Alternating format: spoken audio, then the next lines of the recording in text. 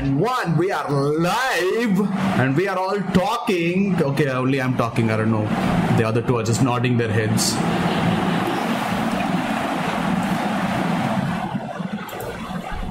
Oh. Okay, I see. Yes, I started the stream on time and I messed up the YouTube chat. So just give me one quick second to fix the YouTube chat. Nobody sees anything. Nobody sees anything over here.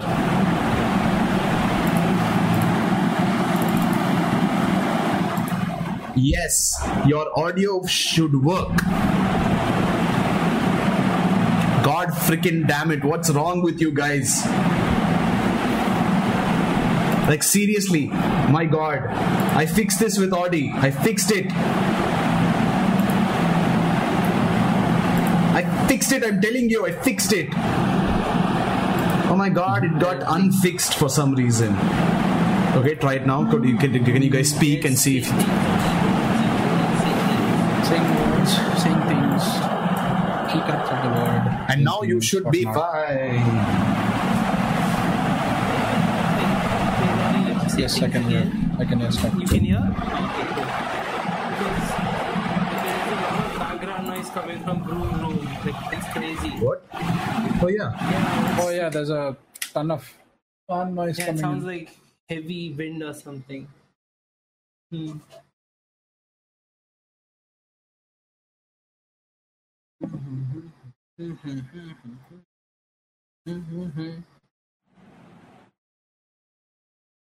Humming the theme song. We are audible yes, on we are stream. audible. Yeah. There was this crazy noise, which I think is gone now. I can't hear it. For some reason, my filters are not working. Okay, just give me a sec, guys. I don't know why this happened all of a sudden. Okay, yeah, we'll wait. Are we live on Reddit also or not yet? Not live on Reddit yet. Okay, I need to... Okay, my filters seem to be working. Let's give it a check. Switch that on. Is it... Yeah, sure. Audi, how's sculpting going? Sculpting is going brilliantly so far. I'm sort of getting a good grip on anatomy. Learning new shit every day. It's actually fun. Yeah, it's actually fun. You didn't do anything? Okay, so basically, for some reason, all my filters have stopped working completely. Yeah, I can still hear it. So, it is loud. So what I'm going to do is this pro hack called switching off my own volume. That's bad, you can't fix it in any way. We have to hear that chaos. No, I'm just going to switch off my volume. Is it the fan or is it the... Is it outside? No, that was the fan, but I switched it off. Okay. But now I don't know what else to do. Well, we're doing the best we can. Every day we get new mistakes. That's what surprises me. Well, that's Nandemo for you, right? That's Nandemo for you, exactly. It sounds... It's not possible for things to go perfectly. It sounds good enough. There is a bit of background noise there, but it's passable. Yeah. I'll pass you, bitch. Not good enough. But what can we do? That's the quality you expect with Nandemo. Wow. Isn't Sid like the ultimate... Hey, I was saying you never had coffee. It was a transition. It was a terrible fucking transition. Quality so bad. Go to coffee. Help us out. Thank you. My God. Oh wait, let me just check a couple of things real quick. Yes. So do you use the mouse to sculpt your tablet? Currently I use my mouse. I'm still using my tablet every now and then just to get used to it. But I can't hold a pen too long. It's the same thing with... Can't hold a pen too long? What? You know how your hand cramped, right? Because you played Dota for like an hour or so. Yes. Similarly, I can't hold a pen for too long. I'm more used to the mouse that way. So again, I'm just kind of getting used to the workflow with the pen itself.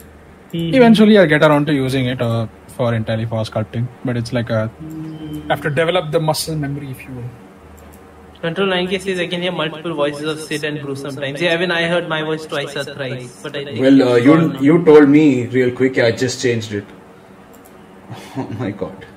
What a fucking mess. Yeah, it is echoing. Yeah. Okay. Yeah, it's echoing still. Okay, is it fine now? It should be fine now. But like, if any of you are like wondering why this is happening, it's because we keep trying new stuff. So it's not like we're idiots, okay? We're not idiots. I mean, we are, but we're not idiots. We are, but not that bad. Yeah, we aren't that bad, I guess. So. There is still an echo. Sid has a nice echo, Brew has a robotic echo, I don't know. Yeah, Brew also has we both have. Yeah. Why am I echoing? Okay, how about now? No, I also have a robotic echo, yeah. All of us do, huh? Well. What? Yeah, it's still there. New shit. What a fucking stuff. They're like... Oh, okay, hold on. Yeah. Okay, what about now? Please check now and see if that has fixed things for you guys. Okay, bro, your voice is nice. Waiting for my voice to come in. Voice is nice. My voice is fine. Yeah, I think it sounds good now. Yeah, it's back. Yeah, it sounds good. God damn it. Perfect. Sid's volume seems a bit lower than usual, but I don't know if that's the default this thing. Yeah, there is no echo. Okay, you know what? Okay, let's just give me one last second because apparently my voice is weird now. It might echo for a second. No, that's okay. Take your time. You know what? We'll just go ahead with this. Thank you for waiting, guys. Glad you're here. And yes, we are very prompt. I mean, what's the point of starting on time if you literally don't do anything afterwards? If you do take support, you try to fix it for 10 minutes after it's done. Oh my fucking god. Okay, but everything is cool now, right? I feel like we should just start from like 9:50 onwards and sort of settle the tech support issues. Mod, if it's all good, let us know. It sounds good to me. But yeah. And if it's not good, mod, let us know. Fired. I don't know. Send Reddit link, please. Yeah, hold on. I just started the broadcast. And I copy this. Start streaming. Start. Nice. Bro, I like that image behind you. That's a good one right there. Nice. Yes, I am very, very pro. What do I tell you? Control 9K says everything is good. Thank you, Control 9K. Okay, that's great then. We should be good to go. And now we'll go live on Reddit, and I hope Reddit can see us and it's not a big pain in the ass. Audi will be checking Reddit. Yes. We'll be checking that. Yes. Okay, so welcome guys to the Droogs, our first ever movie discussion podcast. So basically we are these, for anyone who's joining in new, we are these three Indian guys who talk about anime usually. And then from anime we started talking about our lives because apparently it's very, very entertaining and we do the most stupid shit you could think of. And a lot of people appreciated it. And then we decided we'll also talk about movies because Sid watches a lot of movies. And if anyone can't see the names properly, the one with the freaking beanie is Sid. The only one with hair is Brew. And the one without hair is Audi. Sid also doesn't have a hair, but You're too loud and the rest of us are too soft. Apparently. Are you guys like kidding me right now? Reddit seems to be generally okay. Well, bro, you seem to have What? You seem to have a slight echo on Reddit at least. Assuming everywhere else. Okay, that's all we can do for now. So bear with us for any small tech issues. We are trying new stuff every day to try to make like fun little streams for you guys. It's all for the helping it out to fans. The viewers actually burned out, but okay. Yes, please let us know if there are any other problems with the stream. We'll start off. By that time, we are good. Yeah, so we talked about anime, we talked about our lives, and now we're going to talk about movies. We are just doing this for fun. It's not like we're sponsored or anything. Nobody sponsors us, though I wish you could, that'd be great. Otherwise, we're just doing this for fun. Yeah. So, And we are basically, starting off. Huh? No, I just want to give more of an introduction. Oh, sure. Go ahead. In the college days, Brew used to watch a lot of movies because he was interested in films at that point, at that stage in life. So, and we did see some amazing stuff back then, and we probably will be revisiting some of the movies we consider classics, for us that we really watched and loved. Yep. And I don't know a lot about Audie's history with films because I met him much later, and most of the stuff that we talk about is he saw like later on in life. So if Audie, I haven't watched. I don't know, like whether I have watched or not. I don't have a lot of memory of watching movies or like extremely like memorable moments, if you will, aside from a few. So yeah, it'll be a fun experience diving down into movies like this. Yeah, it'll be real cool. And Control Nike says Brew is still louder, but still just take that if you can do something about it. Bottom, the Rain Waker on Reddit says like bottom looks like Indian Kanye. Well, sure, that Brew, that's me. Are you Indian Kanye? I'll take it. I don't even remember. I forgot how he looks. Kanye has a more taller head. The resemblance. I don't see it, but I see it. I think I know what it is. Like, I think I know what it's like in there. It's the facial hair. Yeah. Sure, I guess. Kanye does have a taller face, so I don't know. Holy shit! That is. Oh my god! That is similar. Oh my god. Yes, that does look like you, doesn't it? My god. It's even creepier when he smiles. Okay, you know what? I'm gonna leave this for later. So interesting revelations. Yes. Okay. But yeah, Reddit has just like blown Audie's mind already. I see. Okay. Cool. That yes, already blown Audie's mind. Okay, I'm drunk. Fight me. Gave gold again. Hey, I'm drunk. Fight me. Thank you. We remember you from last time. Thank you. Yes. Thank you very much. But yeah, the slot again. Let's get started. It's a bit like Forest Gump, but yes. Yes. Anyway, we will be talking about Clockwork Orange today because Stanley Kubrick is one of our favorite directors. And we really love Stanley Kubrick, and we have watched quite a few of his films and appreciated almost all of his films, I would say. Yeah, and I pretty much I used to make short films, and then I pretty much like gave up after seeing the movies Stanley Kubrick put out because I was like, nah, I'm never reaching that level. I know my limits here. I'm never going to get that good. And instead I'm here streaming so that I can die poor instead. I see. Yes. Yeah. Stanley Kubrick made Brew give up filmmaking apparently. And life, evidently. And life. And yes. life, yes. That is an important thing to say, yes. And life. But yeah, so Clockwork Orange, I'm pretty sure everyone knows, has at least heard the name of the movie. It's a pretty well-known movie, and it is basically about a guy called Alex and his Droogs, which is also the name of this movie discussion podcast. Yes, because it's one of our favorite films. Yes. So at least mine and Brew's apparently. So the Droogs is from the language Nadsat, which is supposed to be a mixture of British, English, and Russian, and it was in the book of Clockwork Orange, and basically it's the language they speak in the film as well, and the Nadsat Droogs, so basically the friends in Nadsat. So we decided to call this Droogs. We usually have the Nadsat in the middle, but then it's just the Droogs here because we are just the friends, and that's we are just friends. And since that was the inspiration for our name, we decided to do a Clockwork Orange first. And here we are going to start. It's an amazing movie to start with. Yeah. I'm drunk. Fight me, says Bro. You're echoing like mad. Oh, what? Shit. Bro is echoing. Oh shit. Echo. All are everything. No, on Reddit so far. Okay, on Reddit. I don't know how that. Okay, I should be good to go. But yes, so Clockwork Orange, we really loved the film. Watched it like I don't really watch films like many times, but this one film I've watched many times because I really like it. Sid really loves. It's a beautiful experience, this film. Yeah.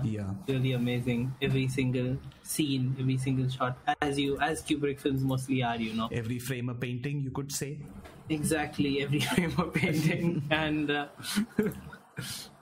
And there are so many, like, there's so much, like, symbolism and deep meaning, deeper than the story itself, you know, and he gives a commentary on the state of the world at that time and even apparently the world nowadays. Yes, that is true. He does have a Yeah, lot it of social relates very commentary. well through that. Yes. So all these things together, along with the music, the actors, story, makes it a beautiful fucking film to experience. Yes, it does. And this episode will be held on, will be supported by Audie and Sid apparently, because I have a lot of voice issues. So I will just sit here in the background and be this real nice producer, Yes. streamer who's just taking care of the stream in general. But yeah, we can start talking about it. Everyone let's start. knows the intro. So yeah, so I wanted to, before like we start. I'm just going to preface by saying this is going to be a long episode because Sid has been like, this has been like in the works for a long while now. And Sid is going to be like, yes, if I'm going to start on Clockwork Orange, I'm not going to stop for like a good 3 hours or so. No, it So, won't yeah. go for 3 hours. We're going to be inspecting every frame, like the red in the beginning, then like the title sequence and everything as it goes on. But this thing, I wanted to know your first thoughts, like after you finished watching the film for the first time. Because for me, after I finished, I was like, I saw it in my college, right? And after watching, I was like, what the fuck did I just watch? Did I just watch? This was fucking amazing. I was like in shock. Because I saw it on a Monday morning, okay? That's not a good time to see a film because I'm like feeling really tired, like you know, sleepy. Of course. Traveling for 4 hours to go to college. Of course. And that film just woke me the fuck up. You know what I mean? I was like, what the fuck is this shit? And yeah, I really loved it. And after that, I told Drew to watch it. And Drew, how was your first experience watching Clockwork Orange? Yeah, it was pretty good. And I would say I learned a lot more about filmmaking on that day because there were a lot of camera angles, the way he uses them, the way he has made people act. And then later on, I found out there were like horror stories behind this because there are a lot of things that Kubrick did that a lot of people didn't like.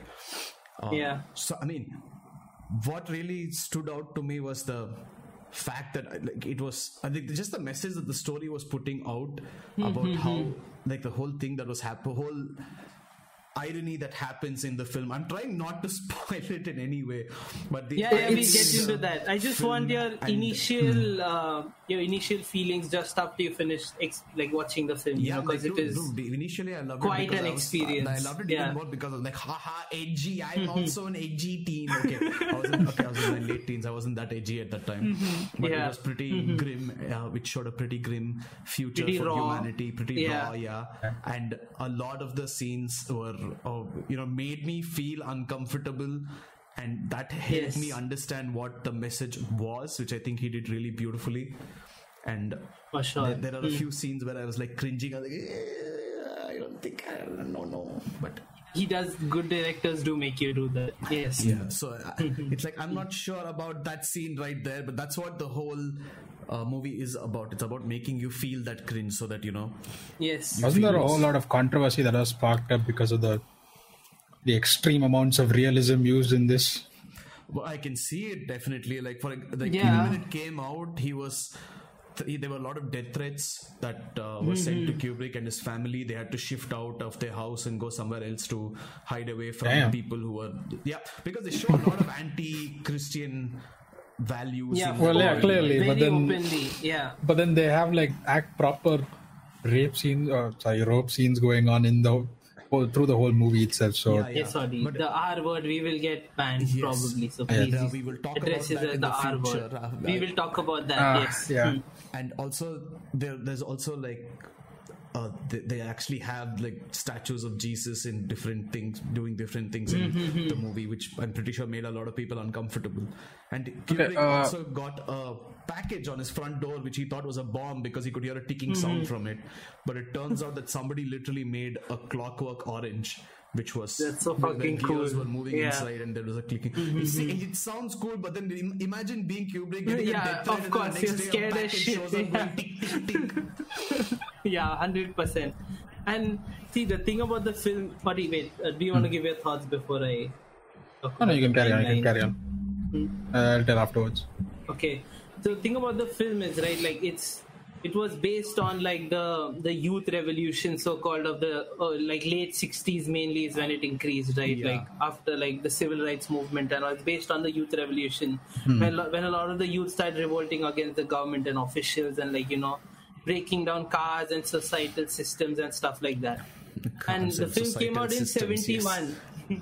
Sorry, I don't know if that's a word, but the film came out in 1971, which was right after the youth revolution, basically. Yeah. And you do see a lot of elements of that displayed in the film. You know, a lot of it is actually raw, you know, depictions of what actually happened during the youth revolution of the late 60s.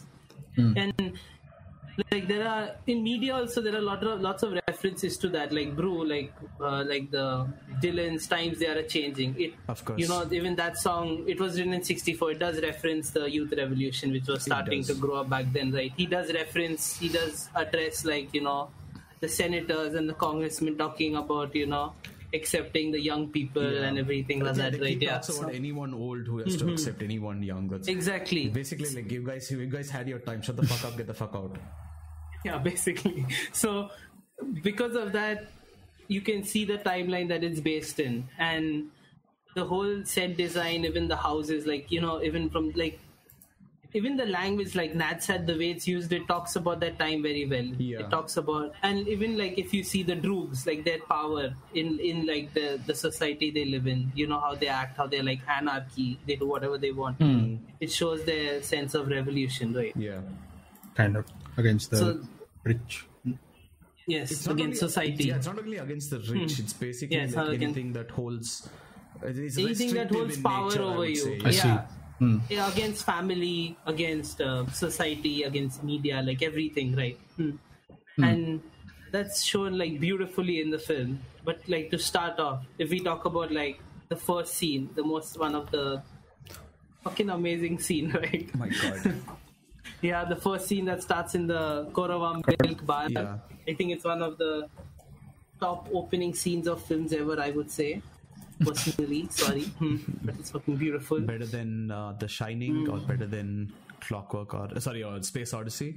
Yeah, it's equal with Space Odyssey, I would say. The Shining's opening is it's good. It's like not as good as these because it's just a car going down like this hill, right? Yeah, but it's still a pretty good opening. Yeah, it's a good opening, but not as impactful as the Clockwork Orange opening. Come on. Well, It does give a slight sense of dread. Shining has its beautiful moments, you know, like the elevator scene and stuff. But I mean, the elevator scene, which was shot multiple times, even though they had to use like 500 million gajillion that was fucking crazy. gallons of water into just doing that shit. Yeah. Yeah, and because of that, I think like the first opening scene is so impactful with the music that starts on, you know, like we watched it so many times throughout the years, right? Yes. Of them, it starts with them and then it zooms out and shows the whole Korawa milk bar while he's talking about what he does, right, with his So I'm Droogs. just gonna interrupt you for just 1 second. Yeah, and sure, ask sure. Audi if Reddit is running just fine, because I want to show our new layout for Reddit. Reddit does have delays every now and then. Delays are fine. But I'm refreshing it every I now. don't know if it's Refreshing it, so it's working fine for is now. it getting stuck. Don't refresh it. Is it getting stuck? Yeah, it gets stuck, but then I have to just refresh it and it gets unstuck afterwards. But this I'm Drunk Fight Me says use a VPN and make sure it's set to the US. Trust me, I have the same issue. Problem is we're not based. Like it wouldn't it just make it worse if we set it to the US? I don't know. We have Or to is it- test that out. Or are the RPAN servers in US alone or something? I don't know. The No clue. Reddit servers are in US, but that's okay. We can figure it out. We just wanted to show off our new layout for Reddit, yes. made specially for you, where we have a photo available and we have our faces still just for you, because we got tired of not being able to show you guys photos. So Yes. enjoy. Yeah. Anyway, So this scene is the one I'm talking about. It's a classic scene. Like if it's been shown, it's been used as inspiration. Even if you see like the N64 game Conker's Bad Fur Day, it starts like this, you know. yeah. With Conker saying the same dialogue, you know, sitting with the hat on, and it zooms out. And like this I believe first it was scene, like PewDiePie who was playing the game and talking about it. Was it? I think that's where I saw it. Was it PewDiePie? Oh, okay. I think it was. I don't remember. I don't know. Yeah. I mean, PewDiePie is also a big Kubrick fan, right? He's talked about how he likes. Yeah, he is a big Kubrick fan. Yeah. So I think it was PewDiePie who was playing the game. Yeah, for a long time, I think PewDiePie had, at the time I used to watch, he had the Clockwork Orange poster behind him too, right? If I remember correctly. Yeah. And yeah, it's and even at this stage, you can, like, you get an idea of the whole society, like they're having hallucinogenics and drugs with their milk, right? All these synthemesk and Velcrum and everything, yeah. And basically Alex gives us an intro, and this is a very impactful scene, and what do you guys think about the scene in the beginning when you saw it? Is what the music is actually cool. It's so good. Not even kidding, it's so freaking the good. music, and even like his dialogue, his first one, like when he starts speaking, right? But I mean, that's still like, okay, like it was good, but without the music, that doesn't sell half as good. That's true. Sure. That's true. The music is just, it grabs your attention right from the start. Yeah, very catchy tune as well. Yeah, it's like just a beautiful, and even like you see a good example of Kubrick's perspective shots that he liked to do in this, right? That's like infamous. I don't know, is it infamous? The very famous Kubrick shots. Famous. Like this is iconic. It's just there in every movie he does, and it's pretty freaking good. Like that's another thing. So basically, in one of the short film fests that we went to in college, they asked, we had to do one of these perspective shots as a prerequisite for the entry. They had multiple directors, and we had to get one of these. I had no clue how to do it. I was just sitting there like, what the fuck do I do here? How do you expect me, a broke-ass college student with a shitty DSLR, to sit here and make a shot like this? And they're just like, just do it like Kubrick, bro. And I'm talking to those guys. Just do it like Kubrick, bro. I'm talking to the guys who organized the fest. I'm like, what are you guys thinking? Why would you do that to us? Nobody is going to be able to do that. And nobody did. Like, okay, to be a little... Okay, you know what? There is no difference. Like, half the people there didn't know what the shot was. Of course. And the organizers just expected people to know, which makes sense because you're studying media. But they expected people to know who Kubrick was and what the shot was, and everybody screwed it up. I mean, a few people had their attempts, including me, but it was all screwed up in the end. Yeah, but I can understand. Most people in India, like at least that I've talked to, have no clue who Kubrick is. The casual people who like watching movies and stuff, like they're like, who? Like when they ask me what's your favorite film, like it's this by Kubrick. They're like, what? Who's that? And that's the reaction I've gotten. So yeah, it is expected, right? Yes, most people it's just watching random stuff. To be very honest, I don't think. I think a movie like Clockwork Orange, especially in India, will absolutely destroy the whole. It will just destroy the idea society has of movies. Yeah, and it will be like so censored by our censor board. It's going to be. This the first scene will be censored. Yeah, like every scene is going to be censored because they just have the whole story won't come out because the violence and nudity shown in the movie is important for the story ending. So even that's not going to be there. Oh my god, it would be just absolutely terrible. So you know what? I don't particularly mind that people don't know about it as long as he could do whatever the fuck he wanted.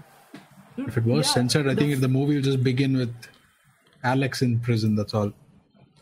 Even that. Even that might get censored as well. But then at least that is less damning than the other scenes that come before that. Yeah, but that's what, like, the first time I watched it in class, right, with a couple of classmates, most of them didn't like it. They were like, it was too disturbing for me. I didn't like it. Some found it boring. So yeah, I did. Because like Kubrick movies they are not like really fast paced also. He takes his time telling the story, and most people don't have a lot of patience. It's not only about the patience. Every goddamn movie of his has these. So it's either what is being shown blatantly, what is being shown on screen, or it's the way the actors are made to act, which unsettles you terribly during the entire movie. Like, I can understand why watching a Kubrick movie is not a fun experience for people, because you're just sitting there and you're like, you have this deep sense of discomfort in your soul. And I honestly cannot I watched the and being like, I'm done, I can't.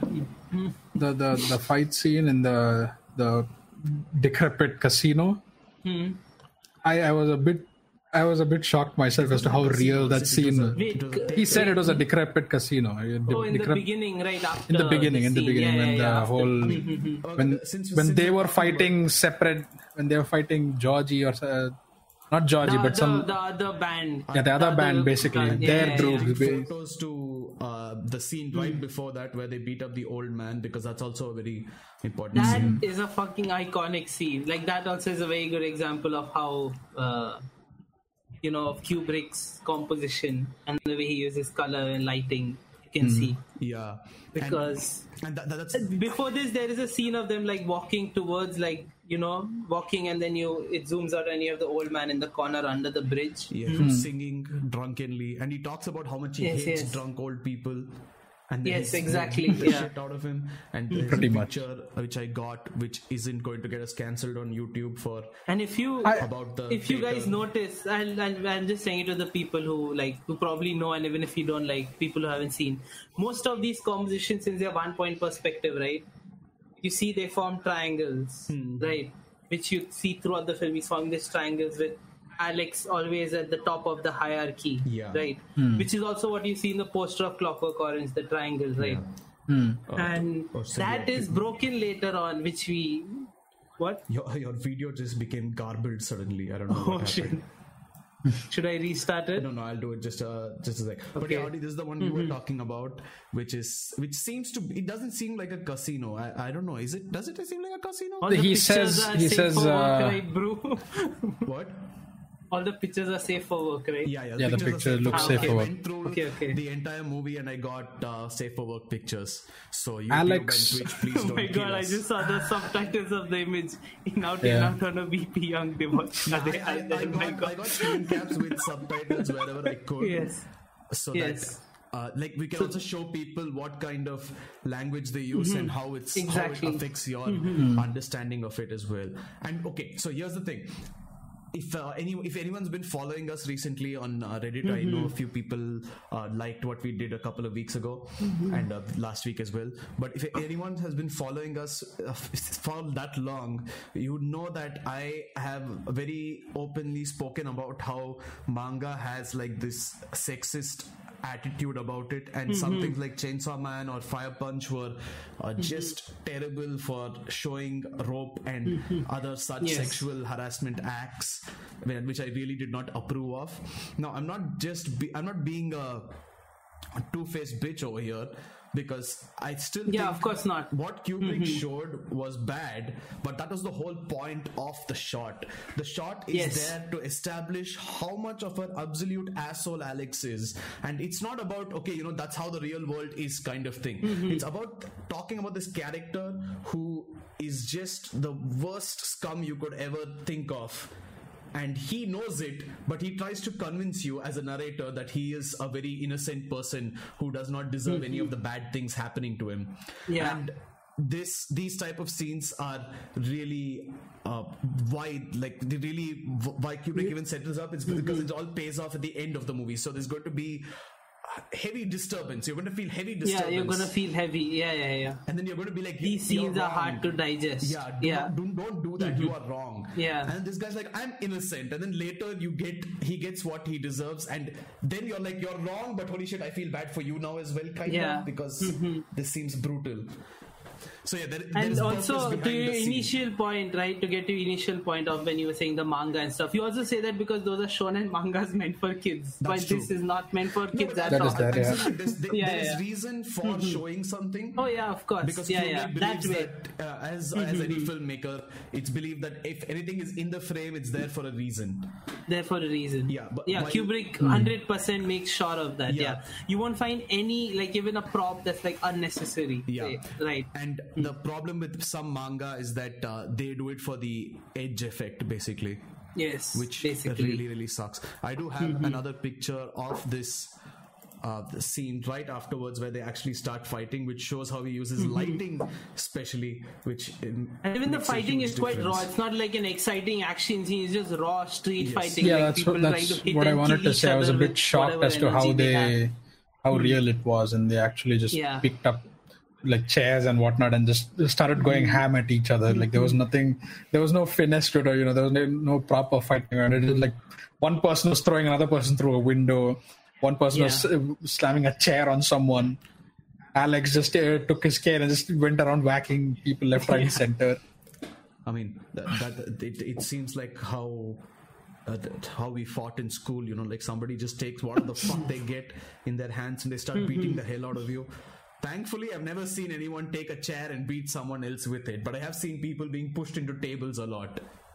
Yes, I've seen a handicapped guy in school take a crutch and beat someone else with it. I've seen the chair bit, yes. People do use whatever they have. Our chairs are light enough. Handicap, yes. Was the handicapped guy handicapped because like somebody else broke his leg and he came for revenge with his crutch? Yeah, no, he was a bully. He broke his leg doing something else, but he still wanted to bully people, so he used to take his crutch and hit people with it. I see. Yes.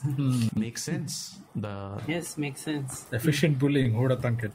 Yeah, just got a weapon apparently. Yeah. Anyways, yeah. So, but yeah, we can go. These, I'm adding the next and picture. also before in the language, right, bro? You see a lot of. You see how he's used words, like in out, the good old ultra violence, even like cigarettes, right? In the film, cigarettes are referred to as cancer, if you remember. I mean, there are a lot of things that you just don't understand at the start. Yeah. And you're just wondering what the fuck is going on. And the more you watch the film, the more times I watch the film, the more you notice more and more of, the story and these like props and visual metaphors and things he's trying to say throughout, right? Yeah. I mean, okay. Like one watch is not enough for you to fully understand Clockwork Orange, I think. So the thing is, I'm not I think the first watch will just... it a second time after the initial... that disturbance you're going to have, that shock you're going to have. The first watch kind of shakes off the... It's like a filter, like everyone is going to watch it the first one, like, okay, you know what, no, this is a bit too disturbing. I'm not watching this shit again. Yeah, I mean... second time. And also, this next scene is also a very... important one for setup, because like they want to Kubrick just wants to show that these guys are freaking terrible people. They go around it's like they're, I don't know, Vikings or some shit, except they're like inner city Vikings. But they just, he's basically building them up, he's building them up throughout this scene, and he's also talks about the timeline, like I mentioned before, that where they feel like they can do whatever the fuck they want. Yeah, and through these initial starting scenes, we do see that. We see examples of that, right? Yeah, through at least the first half of the film. It also shows how absolutely wild some people can just be. And I'll just refresh this video because it became garbled again. But yeah, it just shows like how wild people can be in their youth, and I think that's also shown really well. Where it's like. It's not like they only fuck with other youth. They also go fuck with old people and couples and everyone basically. So how young were they supposed to be, by the way? Because there are a lot of times where Alex is referred to be in school. Yeah, I'm not really sure what age school is in this particular universe. Because they look like 30, like all of them, and really. They don't look. They don't look old enough to be in school. We look like 40 right now, all of us. Yeah. Really? Guys, we're not that old. Okay, we're like 26. God damn it. I mean, nobody said anything. But I told people last time that I'm like 46 or something, so I don't know if they actually believe it. Yeah. I don't know. They look old enough to not be in school, is all I'm saying. Like they're riding around cars and shit. They're tall enough to drive around in a car. So I'm assuming. Dude, he's basically he's in his late teens. That's how it's because of the implication. It feels like he's in his late teens. Sid, did you hear what I said? Yeah, I said I didn't go to school I went to school. I didn't go to college. There's a difference. Yeah, yes. My bad. Yes. Get your facts right, bro. Well, you fix everything anywhere. Okay, and then after that, there's like also again continuing the setup is the scene with the old man who's a writer sitting in his house. Also, if you haven't seen the film, go watch it and come back later. Bye. Yeah, there are going to be a lot of spoilers. But yeah, the old man thing was something. The old man. Oh, this one. Okay, yeah. Like goddamn, the writer dude who's just. absolutely his life is turned over in like What 1 a fucking second by these crazy guys. scene. Yeah. So what really hit me with the first watch I had of this is that the way the scene starts at this point, and when the scene starts again at the end, is exactly the same. Exactly the same, yes. When they come back to the shot. All the events are exactly the same. And spoilers, but when you see him later, you realize that he's coming in a wheelchair this time because he's just freaking paralyzed. Also, like, everything is like the same until then. Everything is until that point. And also, if you see with this old man, like, he's also, they show his place in the society, right? He's of course much richer, you can see, based on his house and stuff. He has a whole freaking mansion over here. Yeah, and later the bodyguard also, yes, you can see he can afford stuff like that. And also, if we talk about the scene, which is like one of the most disturbing scenes in the film, right? The singing in the rain scene. Oh, hold on, I have a picture for that as well. Safe for work. Yes. So basically, the singing in the rain scene is, it's one of the most disturbing R-word scenes in the movie. I think that's one of the most disturbing R-word scenes I've seen. Maybe. Now that I think about it, in any form of media, like as crude as Fire Punch it is very crude and raw. As much as this, like Kubrick doesn't hide anything in the film. He shows you hitting. He shows everything basically. Like, and he doesn't make it like a film and, like, make you assume stuff, like, in a lot of films they make you assume what's happening, right, based on like sound, or they imply things. Sex equals just going to bed and waking up the next morning. They go to bed and then they show butterflies and roses, and then they show them like waking up the next morning. Yes. It's a classic Indian trick, because he doesn't imply anything. He shows every single thing like Singing in the Rain. If you guys have seen the film, right, it's like a classic like musical film, right? So like a really nice film, and it's like this very cheery, like, feel good film, and using such a nice song, in contrast to such a dark scene, is like a really fun thing that he did. Somebody who was I don't know who, somebody related to the original song got really, really pissed at Kubrick because he put that scene in with that song. So he was livid that his song was used for something like this. And Kubrick, Kubrick doesn't ask permission. What he does is he definitely just does whatever the fuck he wants, and if anybody takes him to court, he takes care of that later. He's like, fuck it, I don't give a shit. Sounds a lot like Sid. Good films. Yeah, I know, right? Except Sid will not deal with the law at all. He'll just probably run away or some shit. Vanish, you just go to run away to an island. Law for me. No, I'm not going to deal with the law for you, but anyway. Yeah, I mean, I'm like that man right there. He went there. It's a very, very disturbing scene, but again, it's still set up, I would say, for something more in the story. Where it's like going to show you something that will really change the way you look at things. And that's very important for. I mean, it is ironic this movie that he does put such a nice song to the whole scene. Because later on, and he makes Alex sing it while he's committing the crime. Yeah. So no, but then later on, like he faces the same fate, like the same fate as the old man. That his favorite song, the Ninth Symphony, is being associated with violence as well. Yes, the Ninth Symphony, Alex's favorite song, is used to like brainwash him, basically. Yeah. It was obviously a very, very intentional choice to make it such a fun song, happy song with the horrible acts being committed. Yeah. The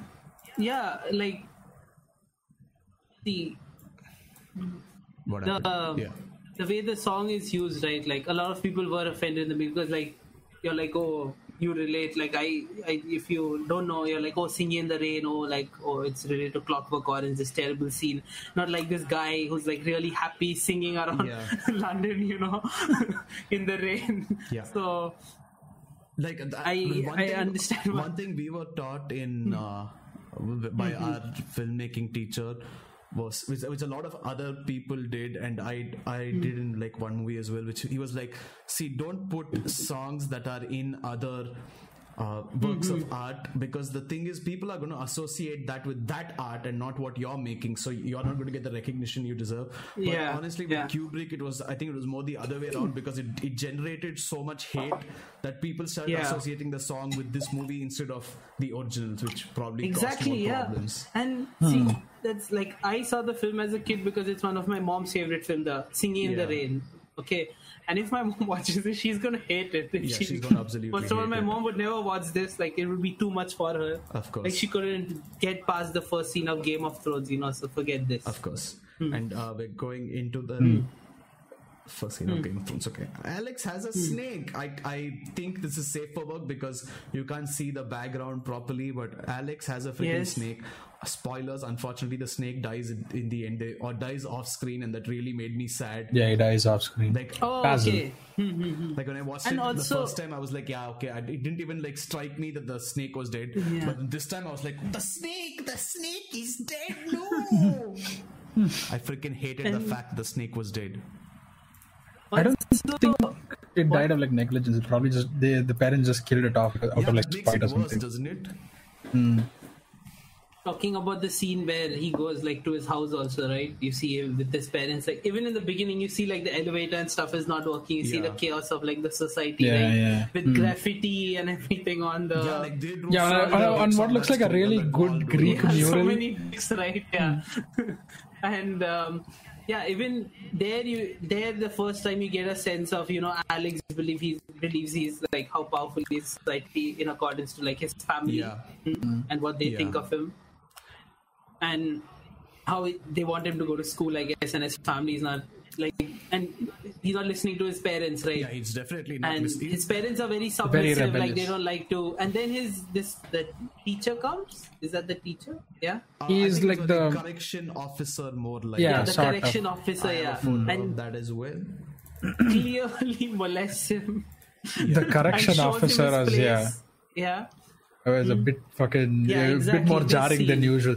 And what made it worse was that he had this annoying fucking voice to him where he'd go after every line he'd say yes. Are you sure about that? Yes. I'm like, fucking goddamn, that's annoying to hear. And at this every point, single time. You see them trying to take like down Alex. Threatening. That's how he's threatening him. Yeah, that is true. Yeah, trying to threaten him. That was like most accents back then as well. But even then, it kind of stood out. Like there was another guy later on in the movie, the officer in the prison, the warden, I believe. And he was like very uppity about his voice as well, but he wasn't as bad as the corrections officer. The corrections officer was really annoying. Yeah, I mean, well, it just felt like it just felt like a really pissed off character to me. Like, he's like, I've sunk so much time into you, and I'm going to get a bad experience at my job because of you. Like, what did I do to deserve you, exactly, you dumb bitch? And after that, we have Alex just skipping everything and going off to pick up some girls, apparently. And here, this scene is also. So this, I took this picture for this scene in specific because you see something on this. You see something. Frame. Or did you catch this? I want to know. Did you catch it? See something on this frame which could be a reference? Yes. I am waiting for the image to load. Hold on. Okay, I will just tell you. So he doesn't know about it. So basically, it's. I'm waiting for the image to load and I can't see shit. It's a reference to Space Odyssey. Space Odyssey, it's there in Clockwork Orange, and you can just see the cover over there. You see the vinyl over that's there. All you need to know. Yeah. So basically, on the bottom, right? So basically, Kubrick has had this habit of putting in references which may or may not have even been legal at times. Again, he just used to fight them later. But so this is a reference to his own movie, so that's fine. But in Space Odyssey, somebody, I don't remember who exactly it was interviewed, but somebody was interviewed and they said, okay, Kubrick didn't realize that remastering and Blu-ray was coming this quickly into existence. He thought his films were all going to be with bad quality compared to these modern times. And he put IBM's logo on his spaceship in Space Odyssey, which is a big fucking deal. If you actually put a brand's name without asking the brand, you could get in some serious trouble for that. And nobody knew because it was not visible in that aspect ratio and that resolution. When they converted it to Blu-ray, everybody nobody could figure it out. Which, well, I guess you can't really land him in trouble if he's dead by that time. But yeah, if he's dead, really cool references put inside the whole thing. Yeah, but even this scene is really cool, right? It talks, like, I love, like, you know, the vinyl stores where they go and meet people, and even like he meets those two girls and they're sucking on the dick-shaped ice cream. The disc, what are they called? Icicles. What are those? We call them candies in India, right? Yeah, but popsicles. Yes. It seemed like when I was looking at it, I was like, ice candy. Like fuck it. Popsicle. It seems more like a some lollipop type of Kulfi? shit. No, it was a popsicle. Yeah, with the classic, like the packaging. Does that have the shape of a kulfi? Yes, the shape of a Kulfi. My God, of course. Kulfi with a bigger head. Yes. Yes.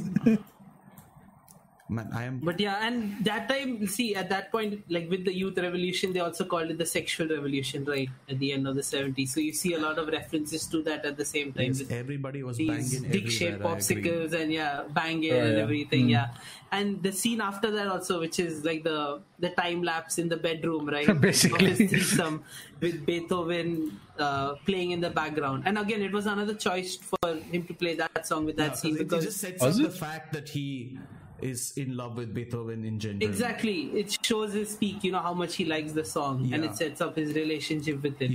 So it was really, and that was pretty cool time lapse, if I say so myself. I mean, just went from for some reason when I was taking screenshots today, I was watching this thing, and for some reason I felt like I was like 16 or 17 again watching the movie, and I'm like looking out. I'm like, are my parents going to walk in while I'm looking at this? I really don't want that to happen.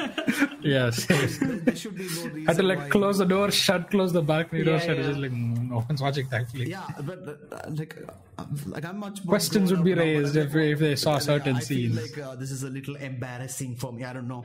It's just weird. Like, you know, I felt like I was a kid again for some reason. I don't know why. I see. Like you're watching Prawn or something. Yeah, it's like I'm pretty sure my dad would have come in and been like, "What are you watching? Are you watching Prawn? What are you watching, Send Link?" My God. Yeah, and then we can move on with the story, which is goes into this very important scene where they the Droogs basically tell Alex that they were tired of his shit. They're like, fuck this you and is, your shit. I would say, the peak of Alex's rise, because he's reached so far that his own, like, you know, he's lived above his own group of friends. Basically. Yeah. So like he's gotten so worse, like, you know, his character and the things he does and how he thinks about himself. Like, he's become such a shit person, you know, that even his own Droogs are like, fuck you, basically. Yeah. So they themselves don't feel for their safe. own terrible reasons, but still.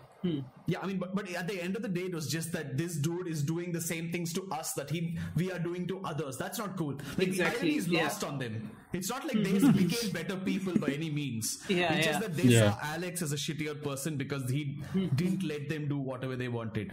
Like, I don't know, no honor amongst thieves or whatever the saying is. Yeah, basically. Like this is well, the other three sort of stuck together, like the family they were, and then Alex was just trying to stand out even in that family nature. Even there he was trying to be like, I'm better than y'all. So it makes sense that they just kind of wanted to stage a mutiny against him. Yeah, and that this scene also shows that, because like when they do raise their concerns with Alex and they're just like, yo, this, if we don't want to do this anymore this way, we want to be a little, like, Alex just saw it as a personal attack. He's like, no, you guys don't want me to be leader, how is that freaking possible? And he basically throws them, kicks them, cuts them. That scene is pretty good. That's the beginning, like the beginning I think of the downfall of Alex. The beginning of the end started off in the bar itself.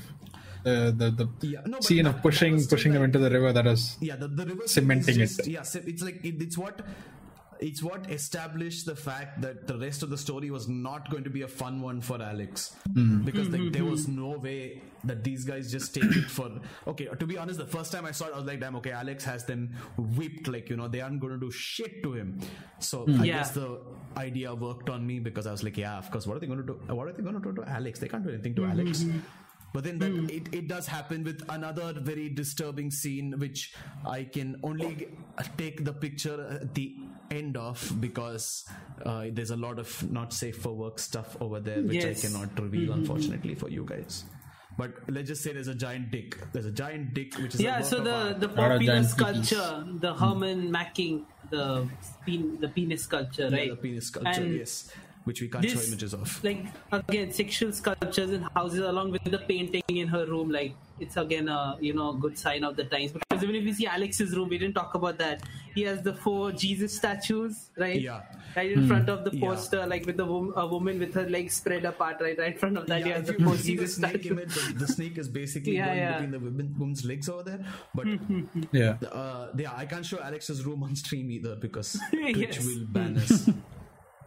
Yeah, and even that, that scene where he is killing her with the sculpture, using the sculpture, right, at that point. So the thing is, I don't think anybody expected it to go to 100% that quickly, People were like, okay, he's going to steal from her. That's the plan, right? They're going to go steal from her because she's a crazy cat lady and she's sitting alone at home.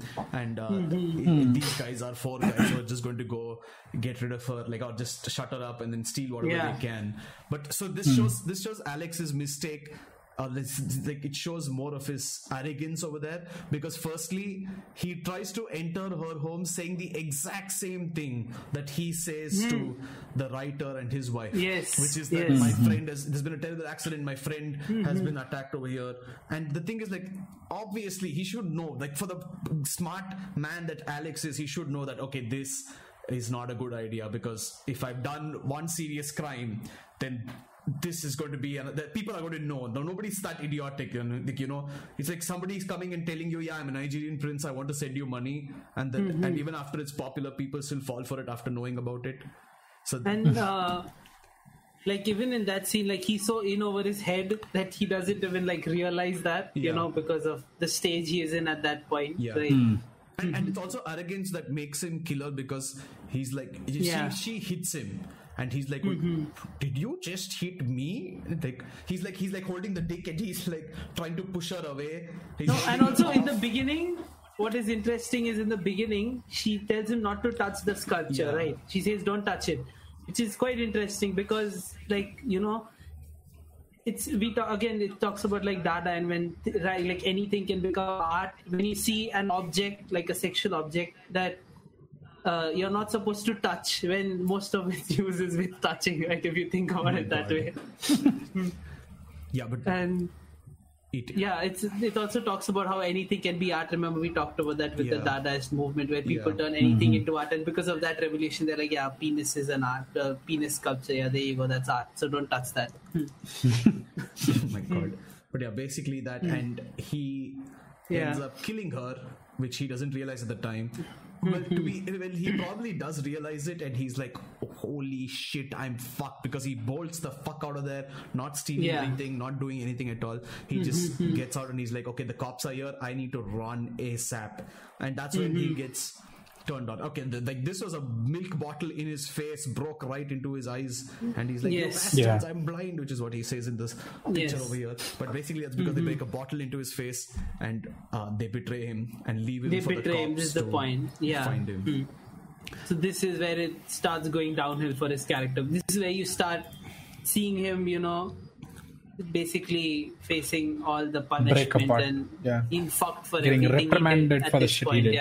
Scene by scene, it's so fucking well done. The way he pays for every single thing he's done and his journey from here onwards. And while this does happen quickly, while this part where he kills her does happen quickly, it's still gradually shown, because it's he's trying to just mess with her at the start, and then right after that he just loses his shit and kills her in a sudden quick moment. So there's a build up to it, and then the act itself is one quick blow. And of course he gets caught after that, because you can't. And even about that act, right, I want to say something how the way Kubrick shows violence, and even in that scene being normalized, the way he shows violence is something that's disturbing, but the times he shows it also kind of because you're still watching if you think about it, you're still watching a piece of art at the end of the day, right? A film of art, a film of entertainment. And in that, he is using art to show violence itself. Yeah. Which is what we are also seeing. Like, he is using art to show violence, in which a character is using art and being violent. So they're saying it's pretty on the nose with that shit. Yeah, it's pretty on the nose, right? Where he's basically what he's doing, he's like, what he's done through, he's shitting on it. He's like, look, this is what you're doing, basically. See what you're doing watching this? Like, he's trying to send that kind of metaphor, right? Like, feeling, making you feel fucked for watching it, basically. That does make sense. Yeah, it's not that violent. I disconnected. Look how violent it is. And but yes, after that he gets caught, and he's left for the cops over there. He's been betrayed by his Droogs, and he tries his best to like just get out of trouble, but of course it doesn't work. And also this is where Kubrick starts using a lot more angles. Now, every time till this point in the movie, every time you look at it, Kubrick is showing Alex looking from a point of superiority. He's always the top dog, and he's always the most important character. He's always at the top, even like the triangle thing like that we were talking about in the beginning, right? Even like the first scene, he's always so. And you're right, bro. From this point, it starts like breaking down, right? Yeah, completely. And like this shot is like one of the first shots that does that, because everyone is looking down upon him. Like he's in a low. Like, so in filmmaking, it's generally that's the type of angle you take to show superiority and inferiority in any term. Sorry, my door was not closed. But yeah, so basically here Alex is being shown as inferior, and he's not in a position of power, while these guys are. They basically can do whatever they want with him, which is shown by them punching the shit out of him, spitting on him, and so on. So he's caught, and he's pretty much fucked, because they have all the proof. There's a dead body inside, and there's Alex lying down outside.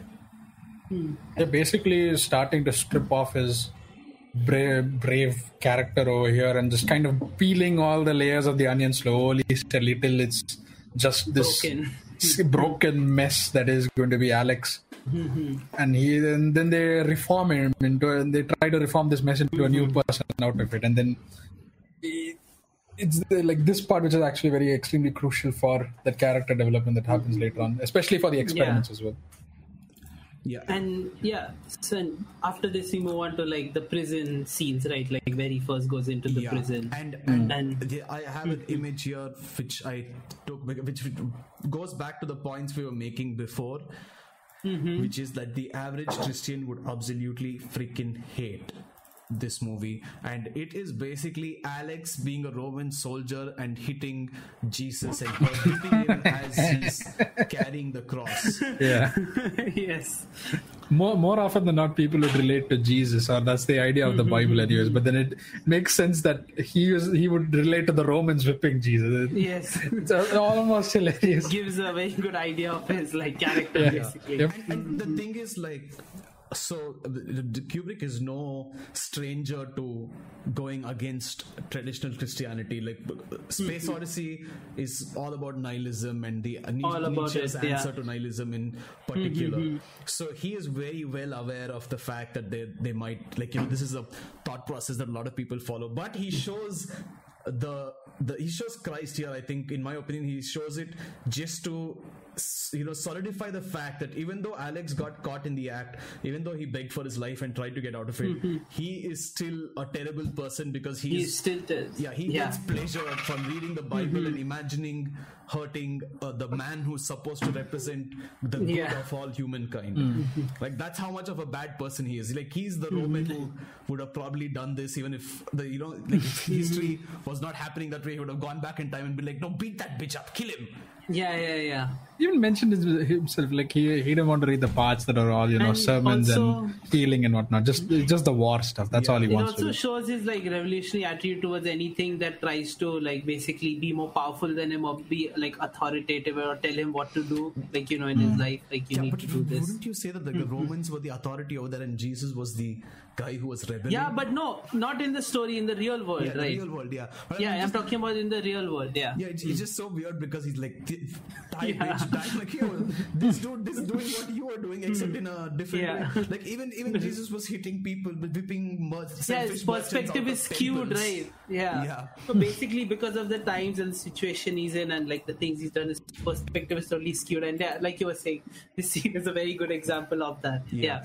And so basically this is what he does in prison. He is also he very heavily implies that there are people who are going to rope him in prison, and that is shown later as well. But what he mainly does is he pretends to be a good Christian as he reads the Bible, and he's like, yes, I like this stuff, and he pretends to be a very good Christian. He memorizes verses and tells in it order to get out. Tells it to the priest over there. And this is the first time they talk about the Ludovico technique. Yes. So, this is what I call the Sid moment, okay? The Sid moment? The Sid moment, yes. So, let me tell you a fun little personal story of Sid, which I don't know if he wants shared, but it's too late because I'm going to say it Did we talk about the prison scene where they all come together in the ground, or is that like... That's after this. That's after that. Yeah. Okay, cool. Yeah, we'll talk about that. Yeah. Okay, so basically the Sid moment is when someone tricks the fuck out of some person in authority by blatantly lying to them, telling them exactly what they want to hear when the other person actually wants to help you. When have I done that? Give me one example. All the doctors your parents have taken you to. That's okay. That was the doctors my parents took me to was against authority. So this is a because I didn't want Sid moment. See.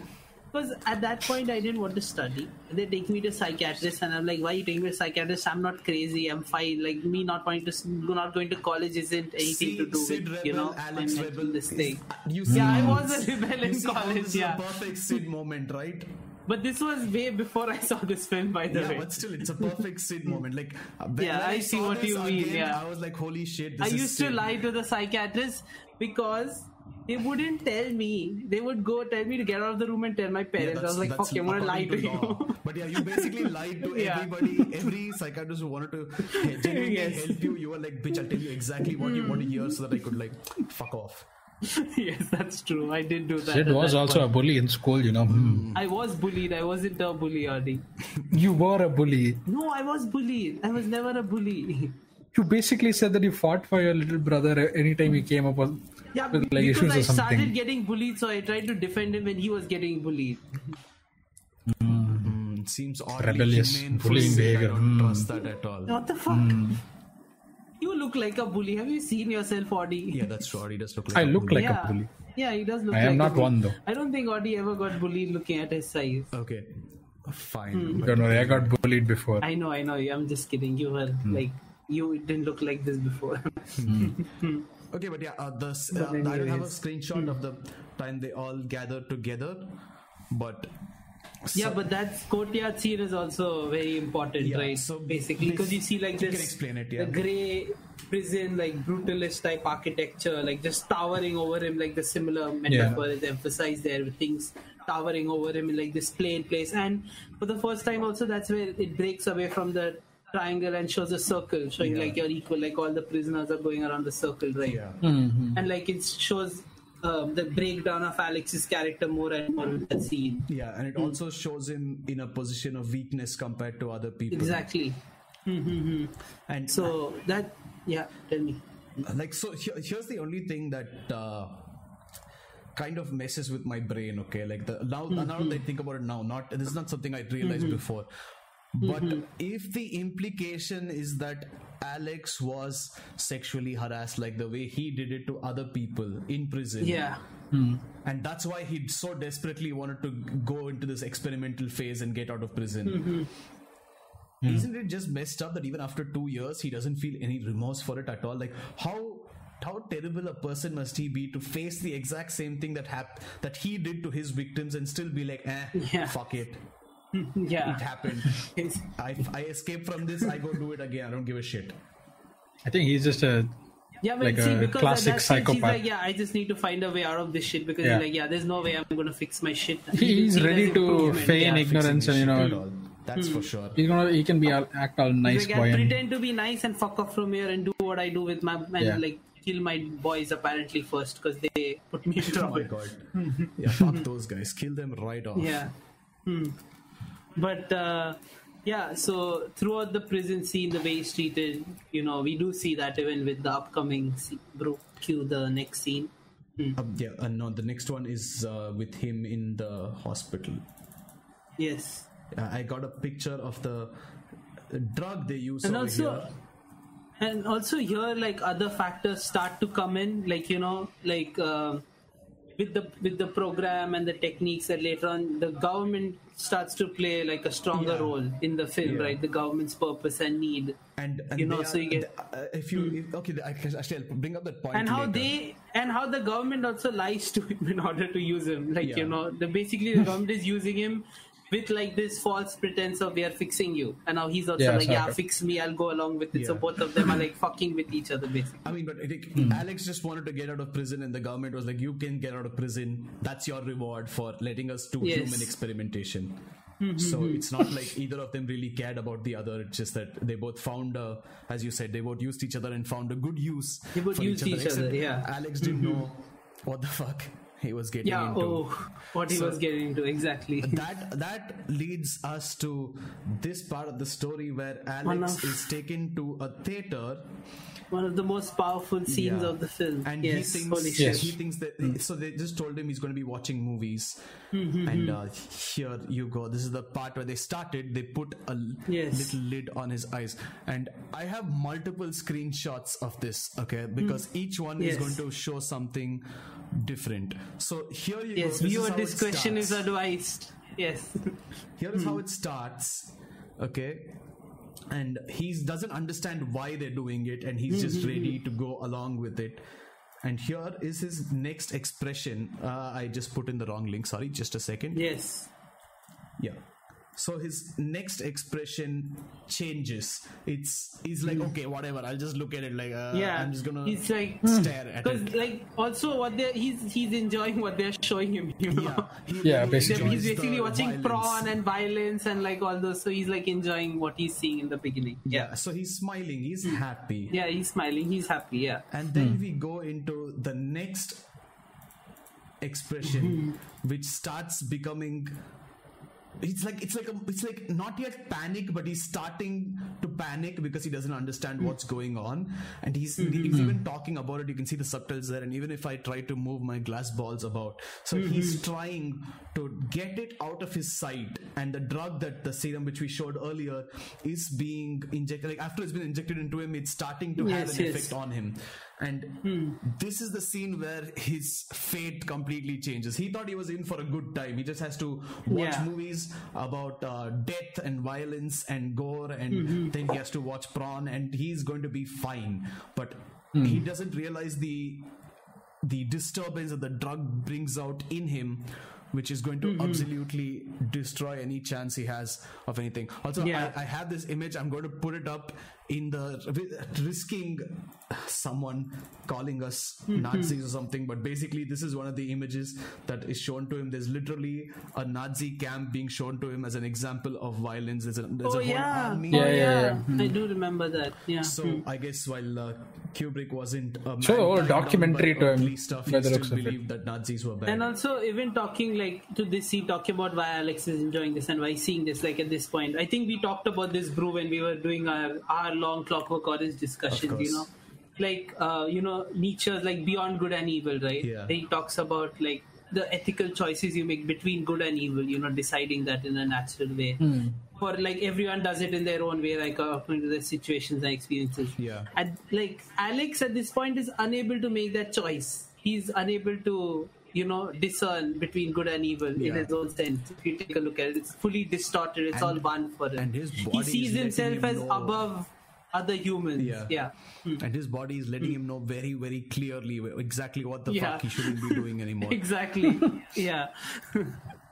And this is where it goes, Yeah, downhill for him. And then comes the like freaking worst part about it for him. You can again see, oh god, he's camera went gargled. Okay, hold on, I'm just going to refresh audio real quick. Yeah, Yes. and then the scene comes where his expression changes for the worst that it's ever looked in this entire experiment that they're doing, and he realizes that they are playing Beethoven in the background of Yes. these horrible shows where there are that Nazis scene, yeah. marching and so on. And you can see his face now. Yeah. And as we mentioned, he already hates. Like he's loving the violence, but it's starting to make him feel uncomfortable. So he starts hating this everyday practice of watching these disturbing movies, and his body just trying to like throw up because it can't handle it anymore. But now the association between terrible violence and sex has been established with him. The body says no the minute it sees terrible violence and sex. But a byproduct of it, and this is pure irony because this was not planned for Alex in any way, was that they used Beethoven music. And The Ninth Symphony specifically. Ninth Symphony. Alex really loves the Ninth Symphony. Yeah. And he absolutely gets fucked because he now starts associating his favorite music with terrible actions of violence, which makes his the body feeling of physically nausea. repellent. They're basically like brainwashing his body into not committing such acts. Yeah. Yeah, it's like Pavlov's dog, he's just been conditioned exactly. so much Crazy. towards it. Yeah. And also, if we talk about this scene, like we're reading about like Malcolm McDowell, who did a fucking amazing job as Alex. Yeah. But yeah, Brew, you remember, right? Yeah, you can tell them. I would also like to bring up that point here. Malcolm McDowell was he really got fucked in this whole shooting because I intentionally showed the image where they were pulling his eye out, it looks like, because Kubrick insisted that he be attached to this actual machine every time. Yeah, this is actual, like no special effects. Yeah, there are no effects here. That's an actual thing. In his holding his eyes open, and he actually scratched his eye scratched his eyeball. And Kubrick refused to let him go to the doctor because he wanted to continue the take and finish it off. So Malcolm McDowell suffered through the whole thing. Poor guy. And then he was rushed to the hospital, and the doctor said if you were even half an hour late to this thing, you would have gone blind in this eye forever. You'd have gone blind. So there was he was almost at the edge of literal blindness, and he was like, fuck you, do the shot, bitch. Yeah, exactly. But Kubrick is famous for using his actors as like props. Yeah. He's famous for being an asshole, yes. Yeah, he is. To get what he wants. Everything is a means to an end, even the people working in this. He wants his shot. No matter what, he wants that shot. Basically an asshole. But so, and even this scene is really fucked. Yeah, holy shit. So now the story starts moving into a more interesting point where it's not only about Alex, it's about the government. Big brother has come in to claim its victory. And the thing is, this works. Like, the government plan actually works. And this particular line is when he's talking about how the government official is talking about how he just learned to hide his true feelings in prison. So he basically sees through his shit. Yeah. And they focus on the prison officer over here who was the guy who got Alex into the prison in the first place. And I think that's like also really the Kubrick trying to talk about social structure where prisoners are not actually sent to be reformed. Prisoners are sent to prison to be better actors. Like the judge, because you do see a lot of examples of that also. They're like a lot of people. They're like. Quick getaway from prison is like reading the Bible and attending church and becoming nice. So they good behavior and all increase that, my years or think I'm nice and let me go basically. So they accept religion as that. Yeah, the thing is like I feel like Kubrick's just saying a very hard hitting truth here, which is that prisons are not about reform. Prisons are just about control. Yeah. So you can see that even the prison warden is like, yo, the fuck you saying right now? But basically it's like, I didn't enable this, but everyone does enable it. Like there's a lot of brutality that goes on in prison, with prisoners being treated as less than human, as it's shown here, and that really just encourages them to become more manipulative and more of an asshole inside, but while acting extra nice on the outside, which actually makes them more dangerous that way. They aren't given a second chance at life, technically. They just... Exactly. They given... Release a sticking time bombs. Yeah. And even the final display, like the test to break Alex down that happens on the stage, Yeah, you know? that in is this... what is... that's what's going to happen right now. Yeah. And at that point, like, you know, what Kubrick was like Kubrick is trying to flip the fucking table on us where, like, yeah, look at this shitty fucking guy. You know, like the shit he's done, and towards the end, like, look how he's being treated, and he tries to flip the table on you and feel for him, you know, because of what he's feeling in this situation and how he's being treated. You know, like the basically licking the shoe, you know, those scenes like that, and how the warden and all these guys are like laughing at him, you know, basically like he's a circus act or something, and the reform worked. He's just like a pawn of the government, you know, trying to help them achieve this new program. Yeah, and I have the image of the guy stepping on him, and then he asks him to lick his shoes. Yeah. But I also got a screen cap of this. The frames right after that, which is where he's looking at him from a complete, like, it's a top down. It's not even like a top to, like, it's not even a slope. It's like a straight 90-degree look. Yeah, exactly. Which just shows that, okay, now this guy has gone beyond. Like, this guy is just fucked. He's lost all control. He's lost all power, and he's just a little bitch right now. For anybody who can trigger that gag reflex of his, which has started. So even this, like, there are a few small things that I would like to point out over here. One of which was that, which is just him looking straight down. The other one is on stream right now, which is the light shining on him. So yes. So the idea is that Alex is supposed to be the whole point of the main show. character. Yeah, he's supposed to be the main character. Yeah. And the light doesn't shine on Alex.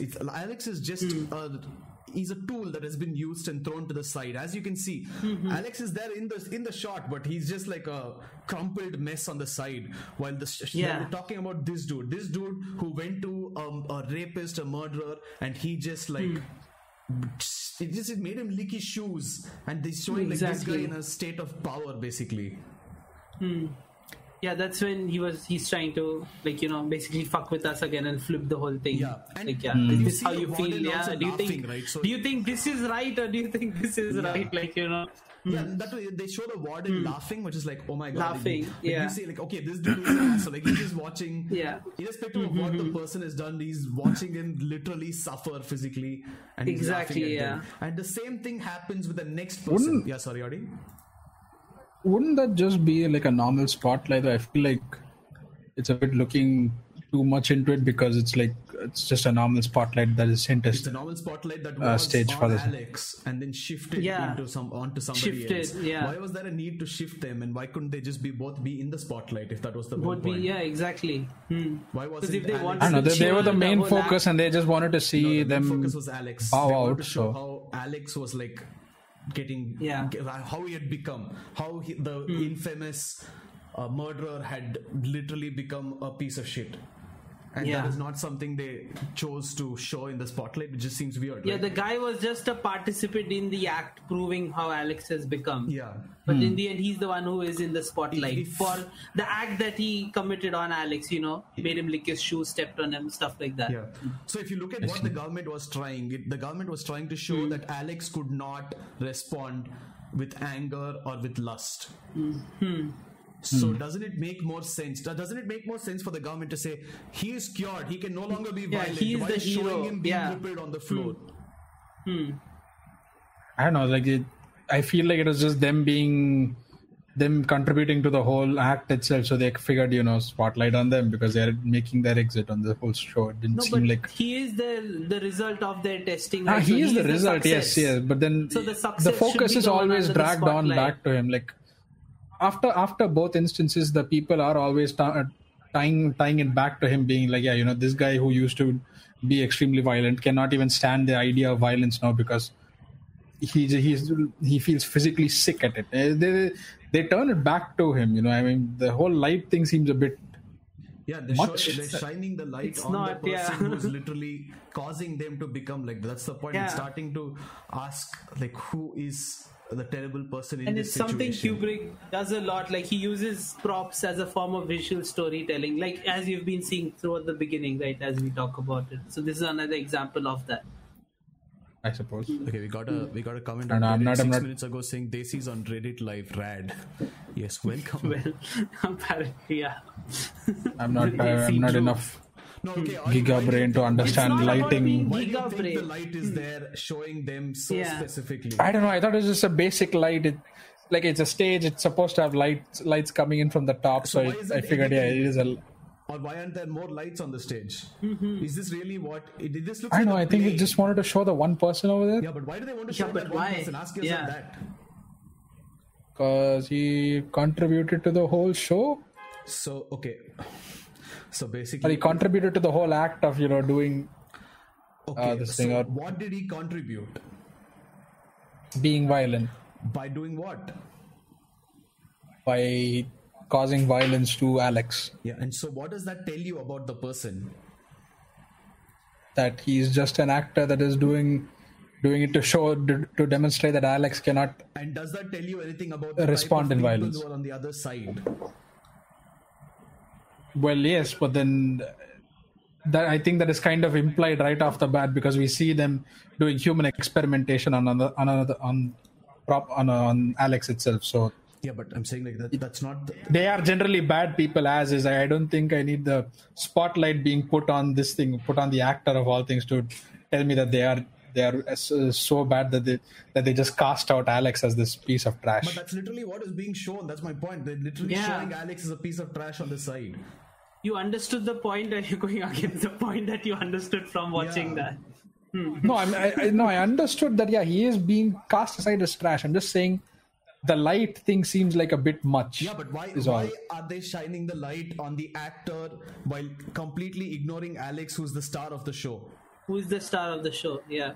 The entire act around there is like based around him. It's about him. The whole event is for Alex. Yeah. That all the people are there for Alex. No, the whole event isn't for Alex. The whole event is supposed to be showing that Alex, who is just this person that they the whole event selected. isn't about Alex. It's about showing Alex. But Yes. it's about showing Alex. No, only, come on. Alex is just another person. It could have been literally anyone that they could have chosen. I'm just saying Alex was in this situation where they chose a patient who was a result of the Ludovico experiment. They didn't want to show Alex as Alex. They just wanted to see the results of that experiment Yeah, they are. itself. So the whole But it is point is Alex. about him, right? Yeah, it's So about the how do guy. they show the results without showing him literally? It's not dying about over him. there? It's the What is more important? Okay, according to what you're saying, it's to show the results of the experiment. Is it more important to show the results of the experiment or somebody who's acting on stage? No, see, you say it as if they don't address it at all. They do address it afterwards. I'm just saying, in that one But part why where they was have the this light, addressed first, then is my question. Why is because it? they're making their exit. They're standing there doing their bows and whatnot as if it's a play. So they're like, okay, light on person because Yeah, they're but doing they their are bow. being And then celebrated instead of the apparently reformed prisoner. Right. okay, He was just an actor in the play. Basically, Audi got it, but he's confused about But something. he's and I don't denying know it. what. Yeah. He's Yeah. literally saying why the light is on them and Exactly. not on no, Alex. I'm just He's the making light. the right point. No, the but he's light like, just seems a bit What much. does, what That's does all. a bit much mean? Bro, my video What looks, you're looks thinking sorry. into it is what I feel like is you're thinking into it a bit too much. Like the whole, So according to you, it's not being on him and it's being on the so others. Far, according to the movie you've seen so far, has Yeah. anything just been put there just because? Again, this goes back to what I said before, right? Like the things we've been talking about since the beginning. Yeah. Yeah. Something is shown on the frame. It's there for a reason. Yeah. So are you saying It's the like only design, it's reason like is just anything. Yeah. So are you saying the only reason is like, oh, they're actors, so they need the spotlight on them? Possibly. So you're saying a girl coming in topless and standing there is something that deserved praise. I guess. So you're not sure of it. You guess. What is your point here? What do you mean by a bit Yeah. much? I don't know. Like the light. You saying that the whole light is supposed to be like a work of art. So it just seems a Work of a art? When bit. did I say that? I said it's symbolizing what it's visual they're doing with the storytelling. experiment. Yeah. It's about the control they exert on him. It's not about Alex being a better person. It's about the show they're putting on for people. They're putting the light on the actors instead of the guy who was actually the show was actually supposed to be about.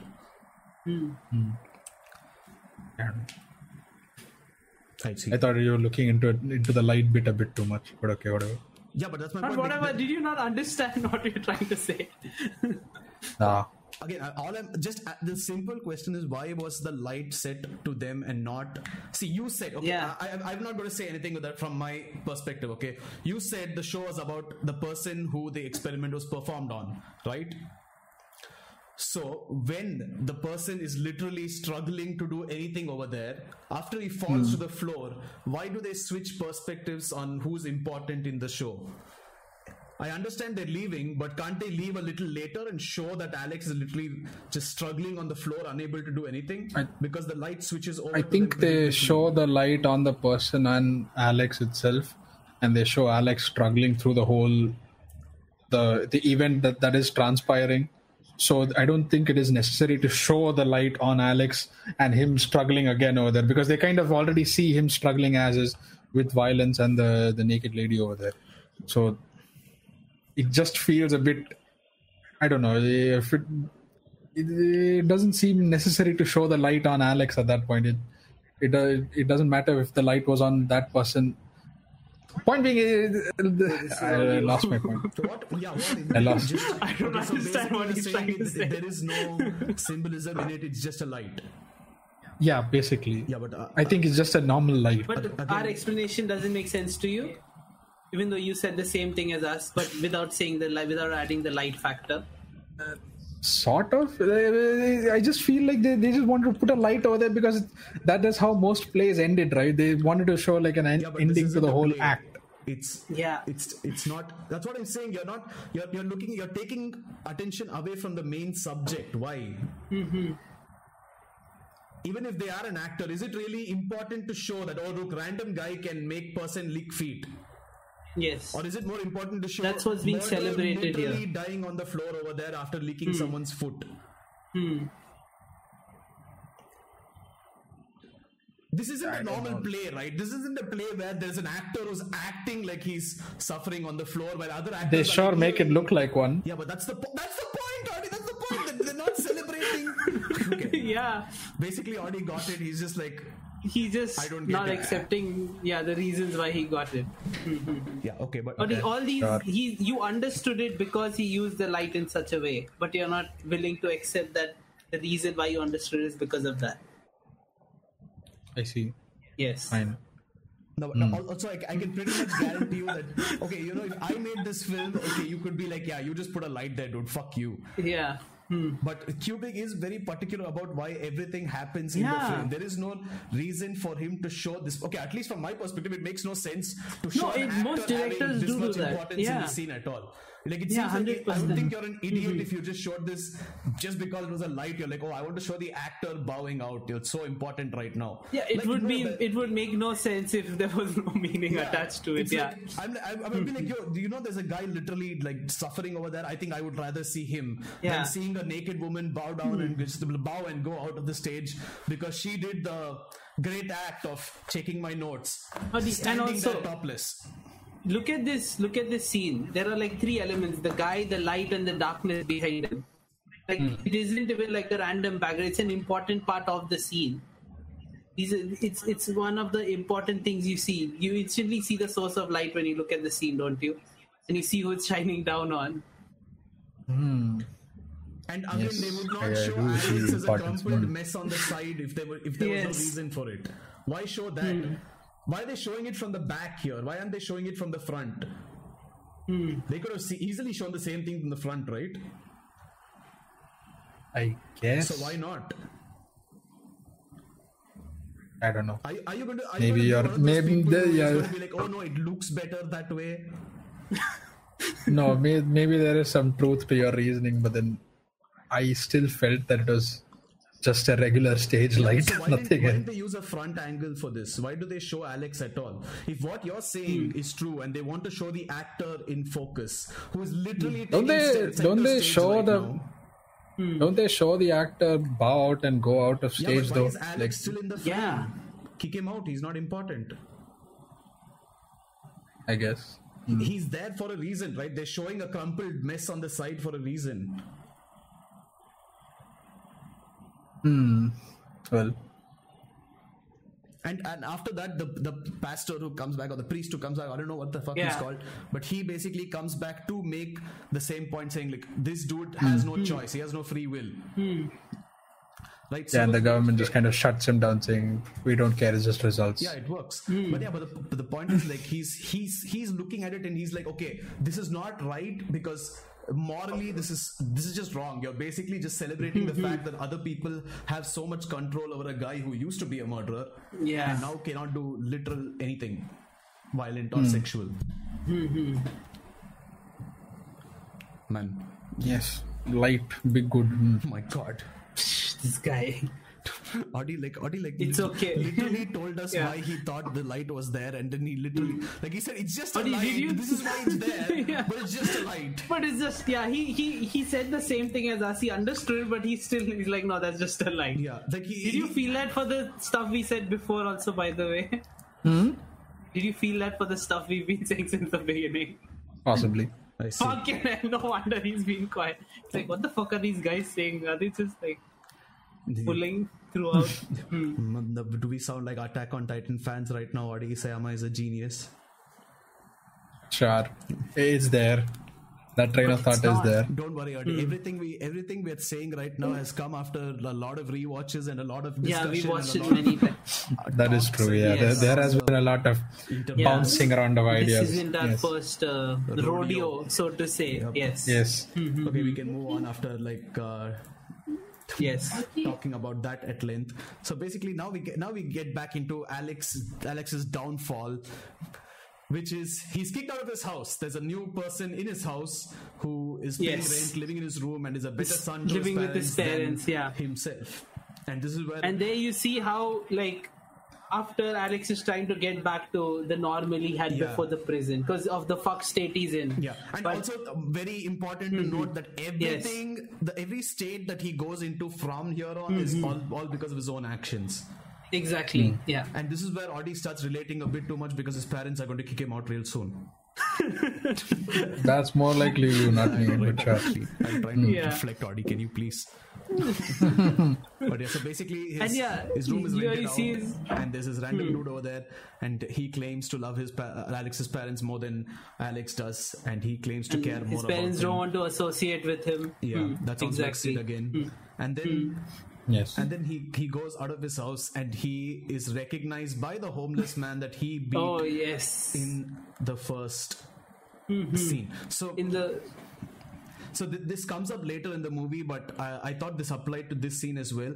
So you know how he says when he goes back to the house, he's like, I didn't realize where I was. So I think it's a very similar situation here because he automatically went to the place that he's used to.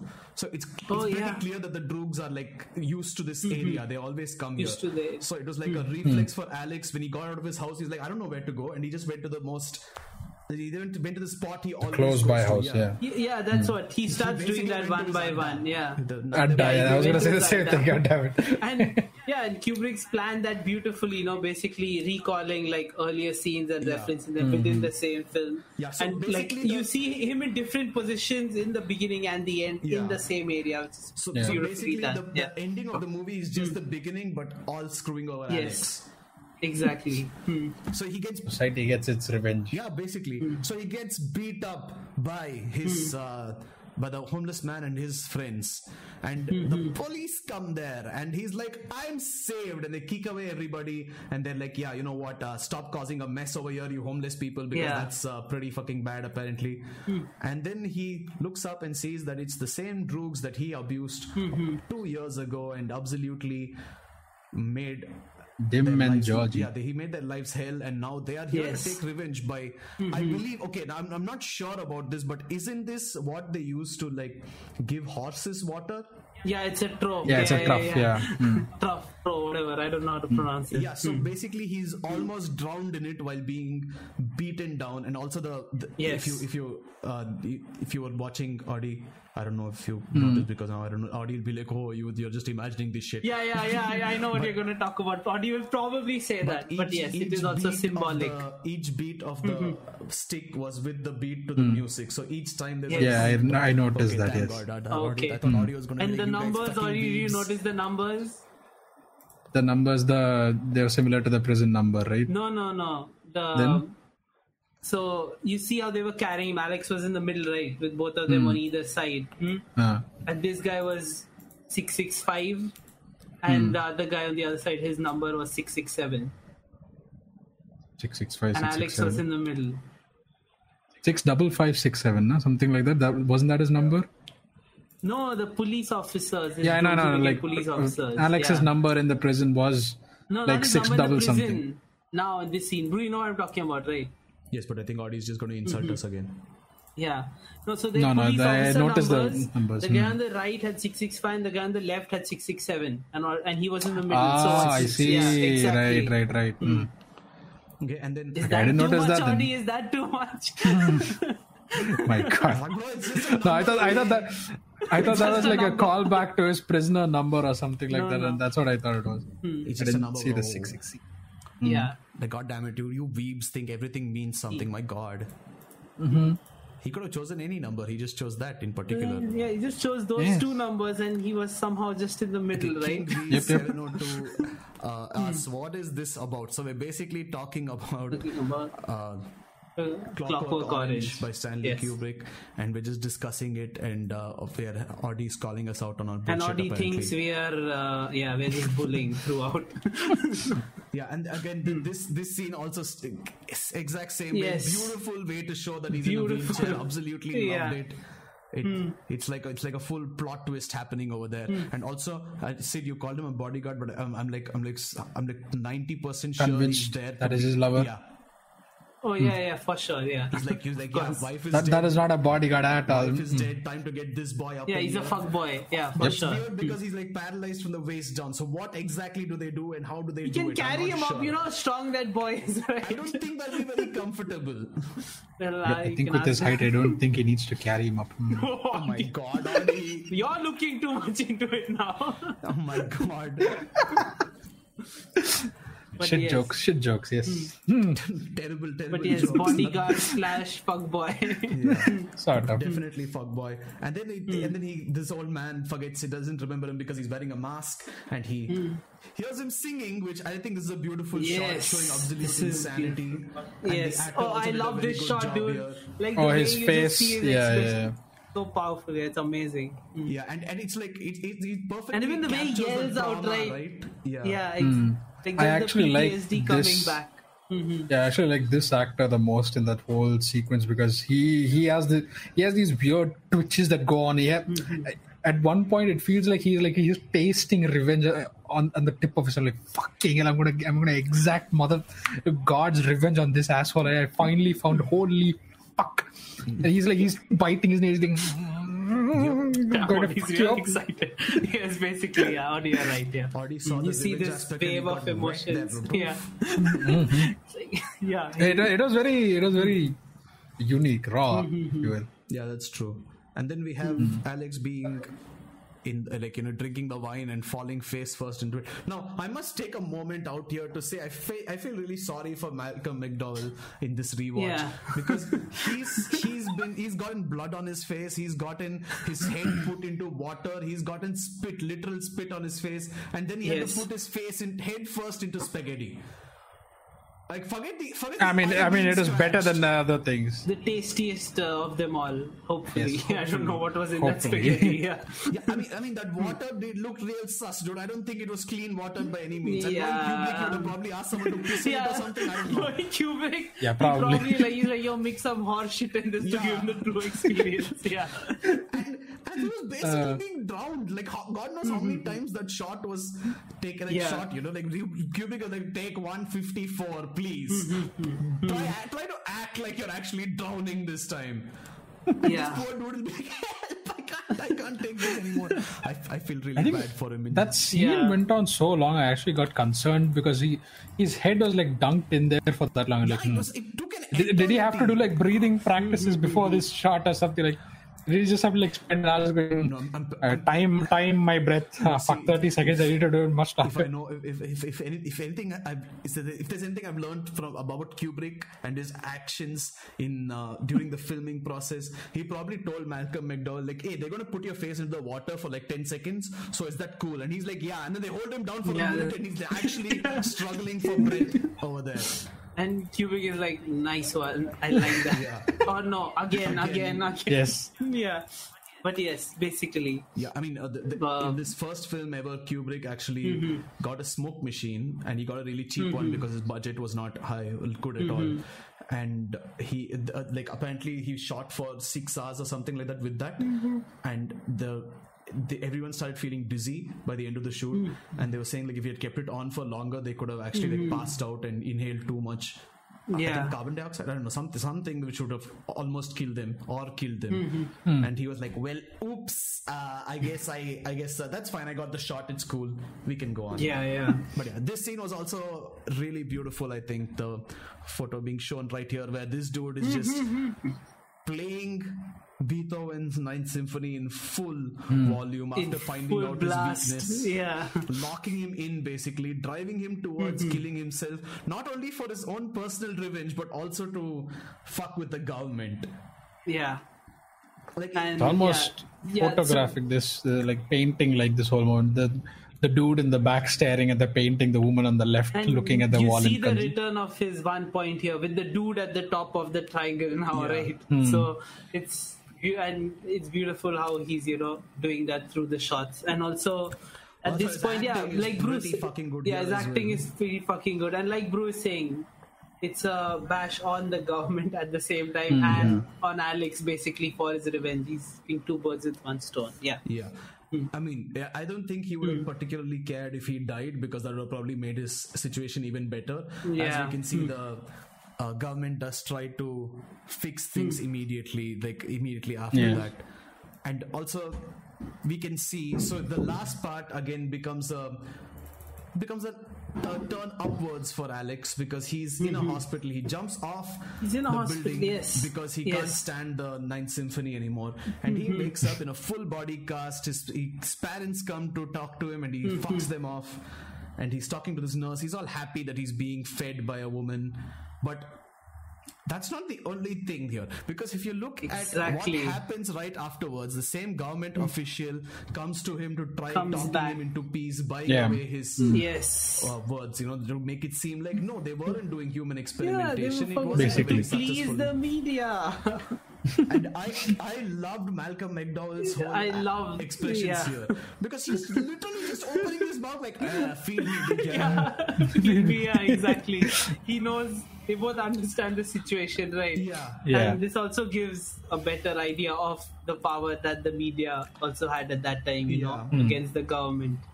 And the thing is, like, this guy is the spokesperson for the government, apparently. Exactly. On all fronts. And this guy is like, I have to feed this asshole murderer who got out of prison. Like, and look at the fucker just opening his mouth. And look at how cocky he is. Slap the shit out of him. I know, definitely wanted to. It was a beautiful scene. My God, like, I think there he couldn't break. He couldn't break out of character, because he knew the photographers and everyone else were right outside. Yeah, of course he couldn't. So he had to maintain that shit. Probably depended on it. Yeah. And even the photo, like the way they pose towards the end, right? Yeah. And this one here, exactly. Yeah. Even here, it's like. Okay, but there is one thing. Like, you seem to think that Alex is very innocent. You seem to think there's no, like, he's just like he's just like, he doesn't know what's happening. You think he's a bumbling idiot at this point, because you're like, oh, look at this guy. He's just like opening his mouth like a moron. He's just like showing the thumbs up as if he's very happy. Well, what an idiot! He doesn't understand anything. Like that. At least that's the thing I thought when I first saw the movie, because I was like, yo, what's this guy? Like, did he get hurt on his head or something? And then slowly, of course, Malcolm McDowell does his magic again and changes into a freaking expression that he's basically orgasming. Okay, he's basically orgasming. Yeah, he's in this basically photo. orgasming. Yes. He's actually just orgasming in this photo. You can. Yes, he's basically. Yeah, and then you realize that he has been having some interesting fantasies all along, which I can't show because I got an almost safe for work image. Almost. Oh wow! I'm surprising you could find one of that scene. Damn. There's nothing. yes, there's nothing wow. being shown. Yes, I'm yes. a pro god. I accept it. Yes, You are a everything pro is covered. god. Yes. Her arm is at the right angle. Oh goddamn. But yeah, basically, and also, yeah. What do you guys think of this last scene? By the way. I thought he fucking died. I thought he died and went. No. Oh my god. Also, It looked like that because his eyes straight up rolled back. or I'm do like, you oh, think fuck he you. was possibly cured? Yeah, I mean that's what. That's a Oh, was he- literal last was he line, really right? cured? I Yeah, got I know killed. what I'm asking, Audie. I don't know if you think it's bull or something. Nah. Okay. Was he really? I don't think so. So you think your head canon is that he just fucking dies at the end? Yeah. No, I thought he died anyways. It looked like he died. So like the eyes rolled back and I'm like, oh, what the fuck is happening with his face here? Is he having an orgasm? Is he dying? And then they show like these people surrounding him, clapping while he's having fun with the other girl over there. I'm like, okay, he fucking died, I Oh guess. my god. For me, it was like he actually got cured, and the government. Yes. So because they also say that he also says that I have this dream where these people are doing something to my brain, and then it's like, no, that's normal, that's okay. And even that exchange where she's asking him to fill in the rest of the dialogue is what the second person would say is him just. More and more, he's just becoming more and more his old self. He's just giving replies that become more and more aggressive and more depraved, so to speak. He's talking like old Alex again. And with his final line of, I'm cured with this thing going on. I thought what he felt like, so I thought he was an idiot at the start of the scene, like the first time I watched it. I was like, what a moron. He's like, he doesn't even understand that he's being used. And then the way his face rolls into an orgasm look, and then this, I was like, holy shit, this dude is in control of the situation right now. Yeah, exactly. He's back power to right the. now. Yeah. Yeah, like he basically is taking advantage of the government. He gets all his meals accounted for. He gets a job and he gets a good salary with it. And he's going to have a public image. Everyone's going to know him, and he's back to his old self. So it's just a power trip he's having at that point. Yeah. Also, you see the power, because if you see this scene, like his fantasy, like these people, like they're considerably, look at what they're wearing, they're considerably like well dressed, like for that time, right? Yeah, rich people clothes. And also, he is like, even in the scene, it seems consensual. He isn't R-wording her, right? Yeah. Yeah. Yes. So you can see the level his craziness has gotten to at that point. Yeah. And thing is, like, if even the consensual thing, like, it's still him in power by the end of the day, because like, I don't need to rope. People just love It's me his that much. fantasy. Yeah, it's his fantasy. He's got the attention of the public, and he's enjoying the shit out of it. And I mean, the last line is just him saying, "Yeah, it's like freaking, I don't know, Moriarty. Yeah. You know, did you miss me?" He's just like, "Bitch, what's up?" Yeah, basically. Here I am. Like, I'm back. And yeah, we did a scene-by-scene analysis of the whole film, but Basically. it's a fucking beautiful film. Yes. Yeah. And see, it talks a lot about everything, and Kubrick has done a beautiful job, right? Yes. One of the classics, but Audie disagrees, apparently. Yeah, Audie disagrees, but it's okay, Audie. But I'm kidding, Audie. You can have it, gives another perspective when we talk about films, because me and Brew are tooting the same horn because we love it Yes, too much. pretty much. Yeah. Yep. But also you should look into it. It's deep, apparently.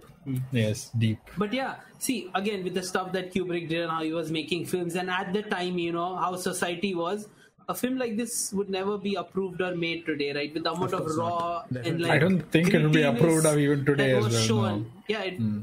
Yeah, that's what I said. It wouldn't be approved. Oh, okay. Yeah. Yeah, so it wouldn't be approved or wouldn't even be made today, right? Except the movie would be like 10 minutes long and only have the safer work Yeah. scenes. Yeah, exactly. And so, like, we would have never gotten something like this if it was made nowadays. Yeah. And also, there are many things wrong that were done at that point that made something this good, right? Yeah. So that it makes you question, I mean, to get something. If this was a reflection of the real world at that time, like, well, that was a fuck time to live. Well, it was, yeah, it was quite fucked, very right? fun, but that was pretty fucked. Yeah, but at that time looks like straight anarchy. People died, right? Like during the revolution. Also the prediction of the future, technically. Yes. This wasn't supposed to be an exact replica of their time. It was supposed to be what they thought society would break down into in the future. Yeah, because it was just anarchy and chaos at that point. Yeah, so see, something like this, even though it is a classic, and even though it's an amazing film, it still wouldn't be made today. So society doesn't need to be fucked and like the olden times to make good films, or does it? What do you think? I don't think it needs to be, but yeah, I mean, it's like an undeniable fact that some of the best art in the world has come out of like intense strife, war, pestilence everywhere, and these people are like, this is good motivation. I have an idea now. Yeah, from suffering, which nowadays that's changed. Like you don't need to suffer to make something good, right? Yeah, but so the thing is, like, everything became a lot more accessible to everybody around the world. Yes. Yeah. So that led to, I mean, basically we are in a state of content fatigue right now. We just can't keep up with every new release. Like I mean, I didn't even watch this thing, Squid Game, because I was like, I read Kaiji, I'm done with that. It's not my thing. Yeah. But like, there's just too much for you to keep up with. Like everything is just desperate for your attention. So the people are trying to so something like this would have pissed off everybody who was in town at the time, because everybody knew about it. But now it would probably be ignored because only a very select following will be. Hey, now also, if it released on Netflix during the pandemic, it will be highly controversial. It will be right? controversial, but there will be a lot lesser people who are a lot fewer. There'll be a lot of cancelling, apparently. Yeah. But yes, I mean, if you think about like Squid Game, they show straight up like violent death in there. So I'm assuming it's still not as it won't be as bad as this. Yeah, exactly. Not as raw as this. So I don't know. It'll have its viewership, but it'll probably most likely be washed over by other content out there. But the thing is, like, it's there also has to be a balance between, like, if somebody is doing it without understanding the true intent behind the movie itself. Like if somebody is just like, oh, Kubrick did Rope, I want to do Rope as well, then that's going to be a big problem. No, because if you don't do it in a way that actually adds something to the story, you're just like you're messing up. You're just setting yourself up for failure. Yeah. Kind of like Fire Punch. If we do Space Odyssey or we do Donnie Darko, Audi is going to like leave. He's going to be like, you fuckers are looking too much into everything. Yeah, he will definitely say that. Yeah. Yeah, like I can't imagine those two movies being. I can imagine a lot more that I have in my head that if you watch, you'll value, but Audi will be like, what the fuck are these guys talking about?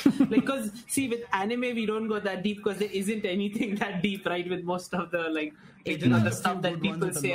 There are anime. No, but I'm saying most of the stuff that people think is like Attack on Titan. Like there is nothing that deep. How I got reincarnated as a slime is not the deepest story you've ever read. See.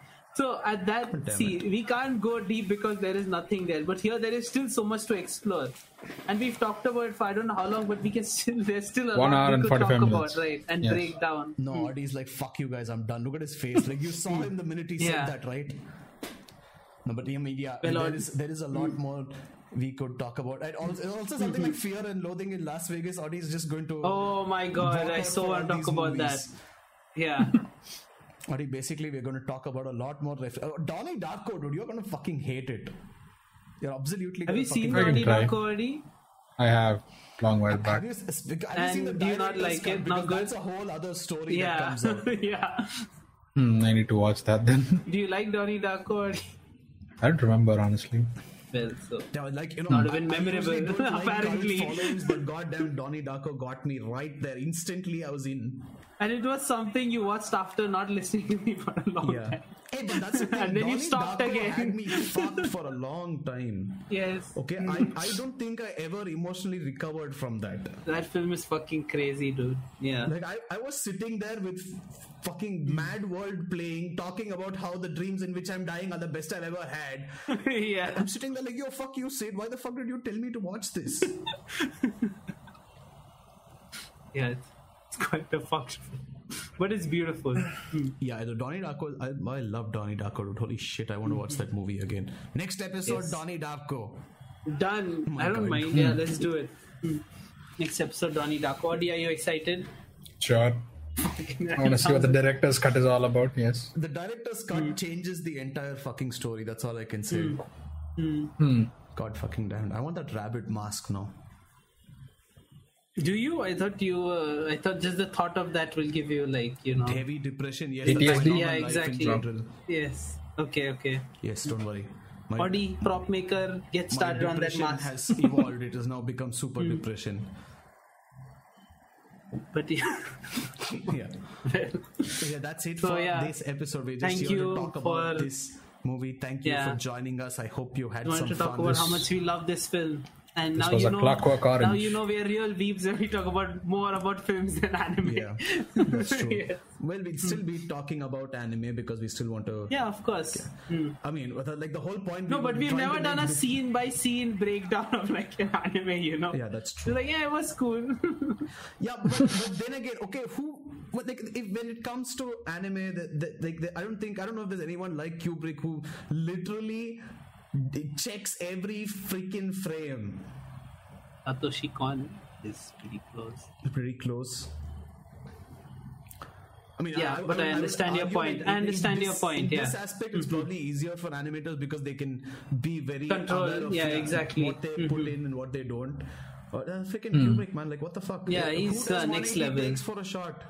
Yeah, he's next fucking level. Kubrick is Kubrick, yeah.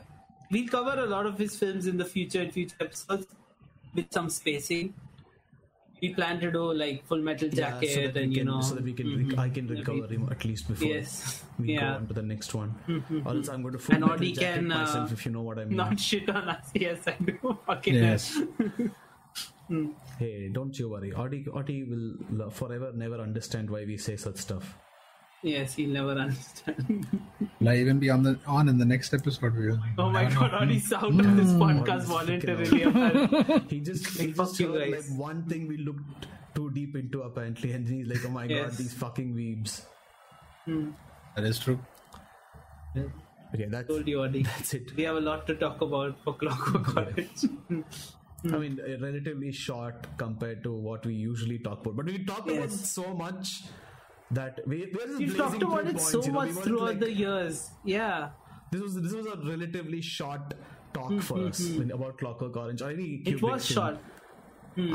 I actually remember watching. I remember I told you as well. I was watching Full Metal Jacket, and I was like eating a pack of chips while watching it, and having a little thumbs up, a Coca-Cola, and right in the middle of the movie, the drill sergeant is like, "Oh, are you Yes. eating this fucking donut? You fat fuck!" I'm like, "Hey, fuck Yeah, I remember you told me that. I let And him see- stop eating. I was like, hey, what the fuck? This feels like a personal fucking call out from 50 years ago. Oh my god, that was hilarious. But I remember that scene. you do see, that's what Kubrick films do, right? Also, whenever like we watch Clockwork Orange and like multiple times, like I watch it usually at the end of the year, and every single time we like get on a call and just discuss the new things we've like discovered after every watch, right? And like go into detail about it. Yeah. And Audi just sits there. Yes. Audi so That's done. okay, Audi. It's fun hearing the different conversation. I don't mind. Yeah. I don't mind being silent then. No, it's not even- Free entertainment for I me. don't know if it's fun for you or not because you're like, these guys just seem to be crazy right now.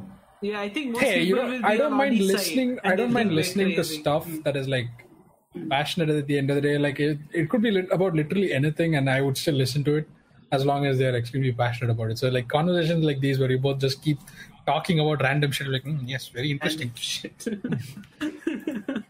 Okay, there are YouTubers who would talk about like tech shit, and there would be like leaks, internet leaks, and whatnot that are happening. I don't understand half the things that happen during those talks, but then they say it with that kind of passion. So I'm like, yes, Hey, now they're more tech. I am very invested. When you can Sure afford enough. take. Yes, that is true. That is another thing. Yes. But yeah, that's it for this. We have episode, 3 pieces guys. of. Thank you for joining us. Thank if you. Want to, it's been fun. we have an r/Nandemo subreddit which you can go check out. Oddy's already put it up on the comments, so you can go check that out. If you want to have any discussions or make memes about my face, which is something that's been happening on our Discord, we have a Discord, by the way. You can join our Discord if you want, and also you can check out our YouTube channel where we do podcasts and we do analysis videos of different content, which is already commented. Okay, which is mainly anime for now, but we'll be branching out into more. And yeah, so join us if you feel like you'll have some fun. We're always up for discussions about anime or movies or TV shows or music or games, you name it. We'll talk about it for hours on end. Whatever, basically. Yeah, and if you want to join in on the discussion next week and you haven't seen the film, watch Donnie Darko. Yes, you can. Oh my god, we're actually doing Donnie. Oh my god, I'm gonna get so fucked up. Oh my god. Hey, you're right. But I will do Donnie Darko next week, so you can join us and we'll have more pictures ready. Yeah, thanks for joining us. We appreciate it a lot. So see you next. See you in like 3 days. Goodbye. Yes. Goodbye. Yeah. This was fun. Was it, Audi?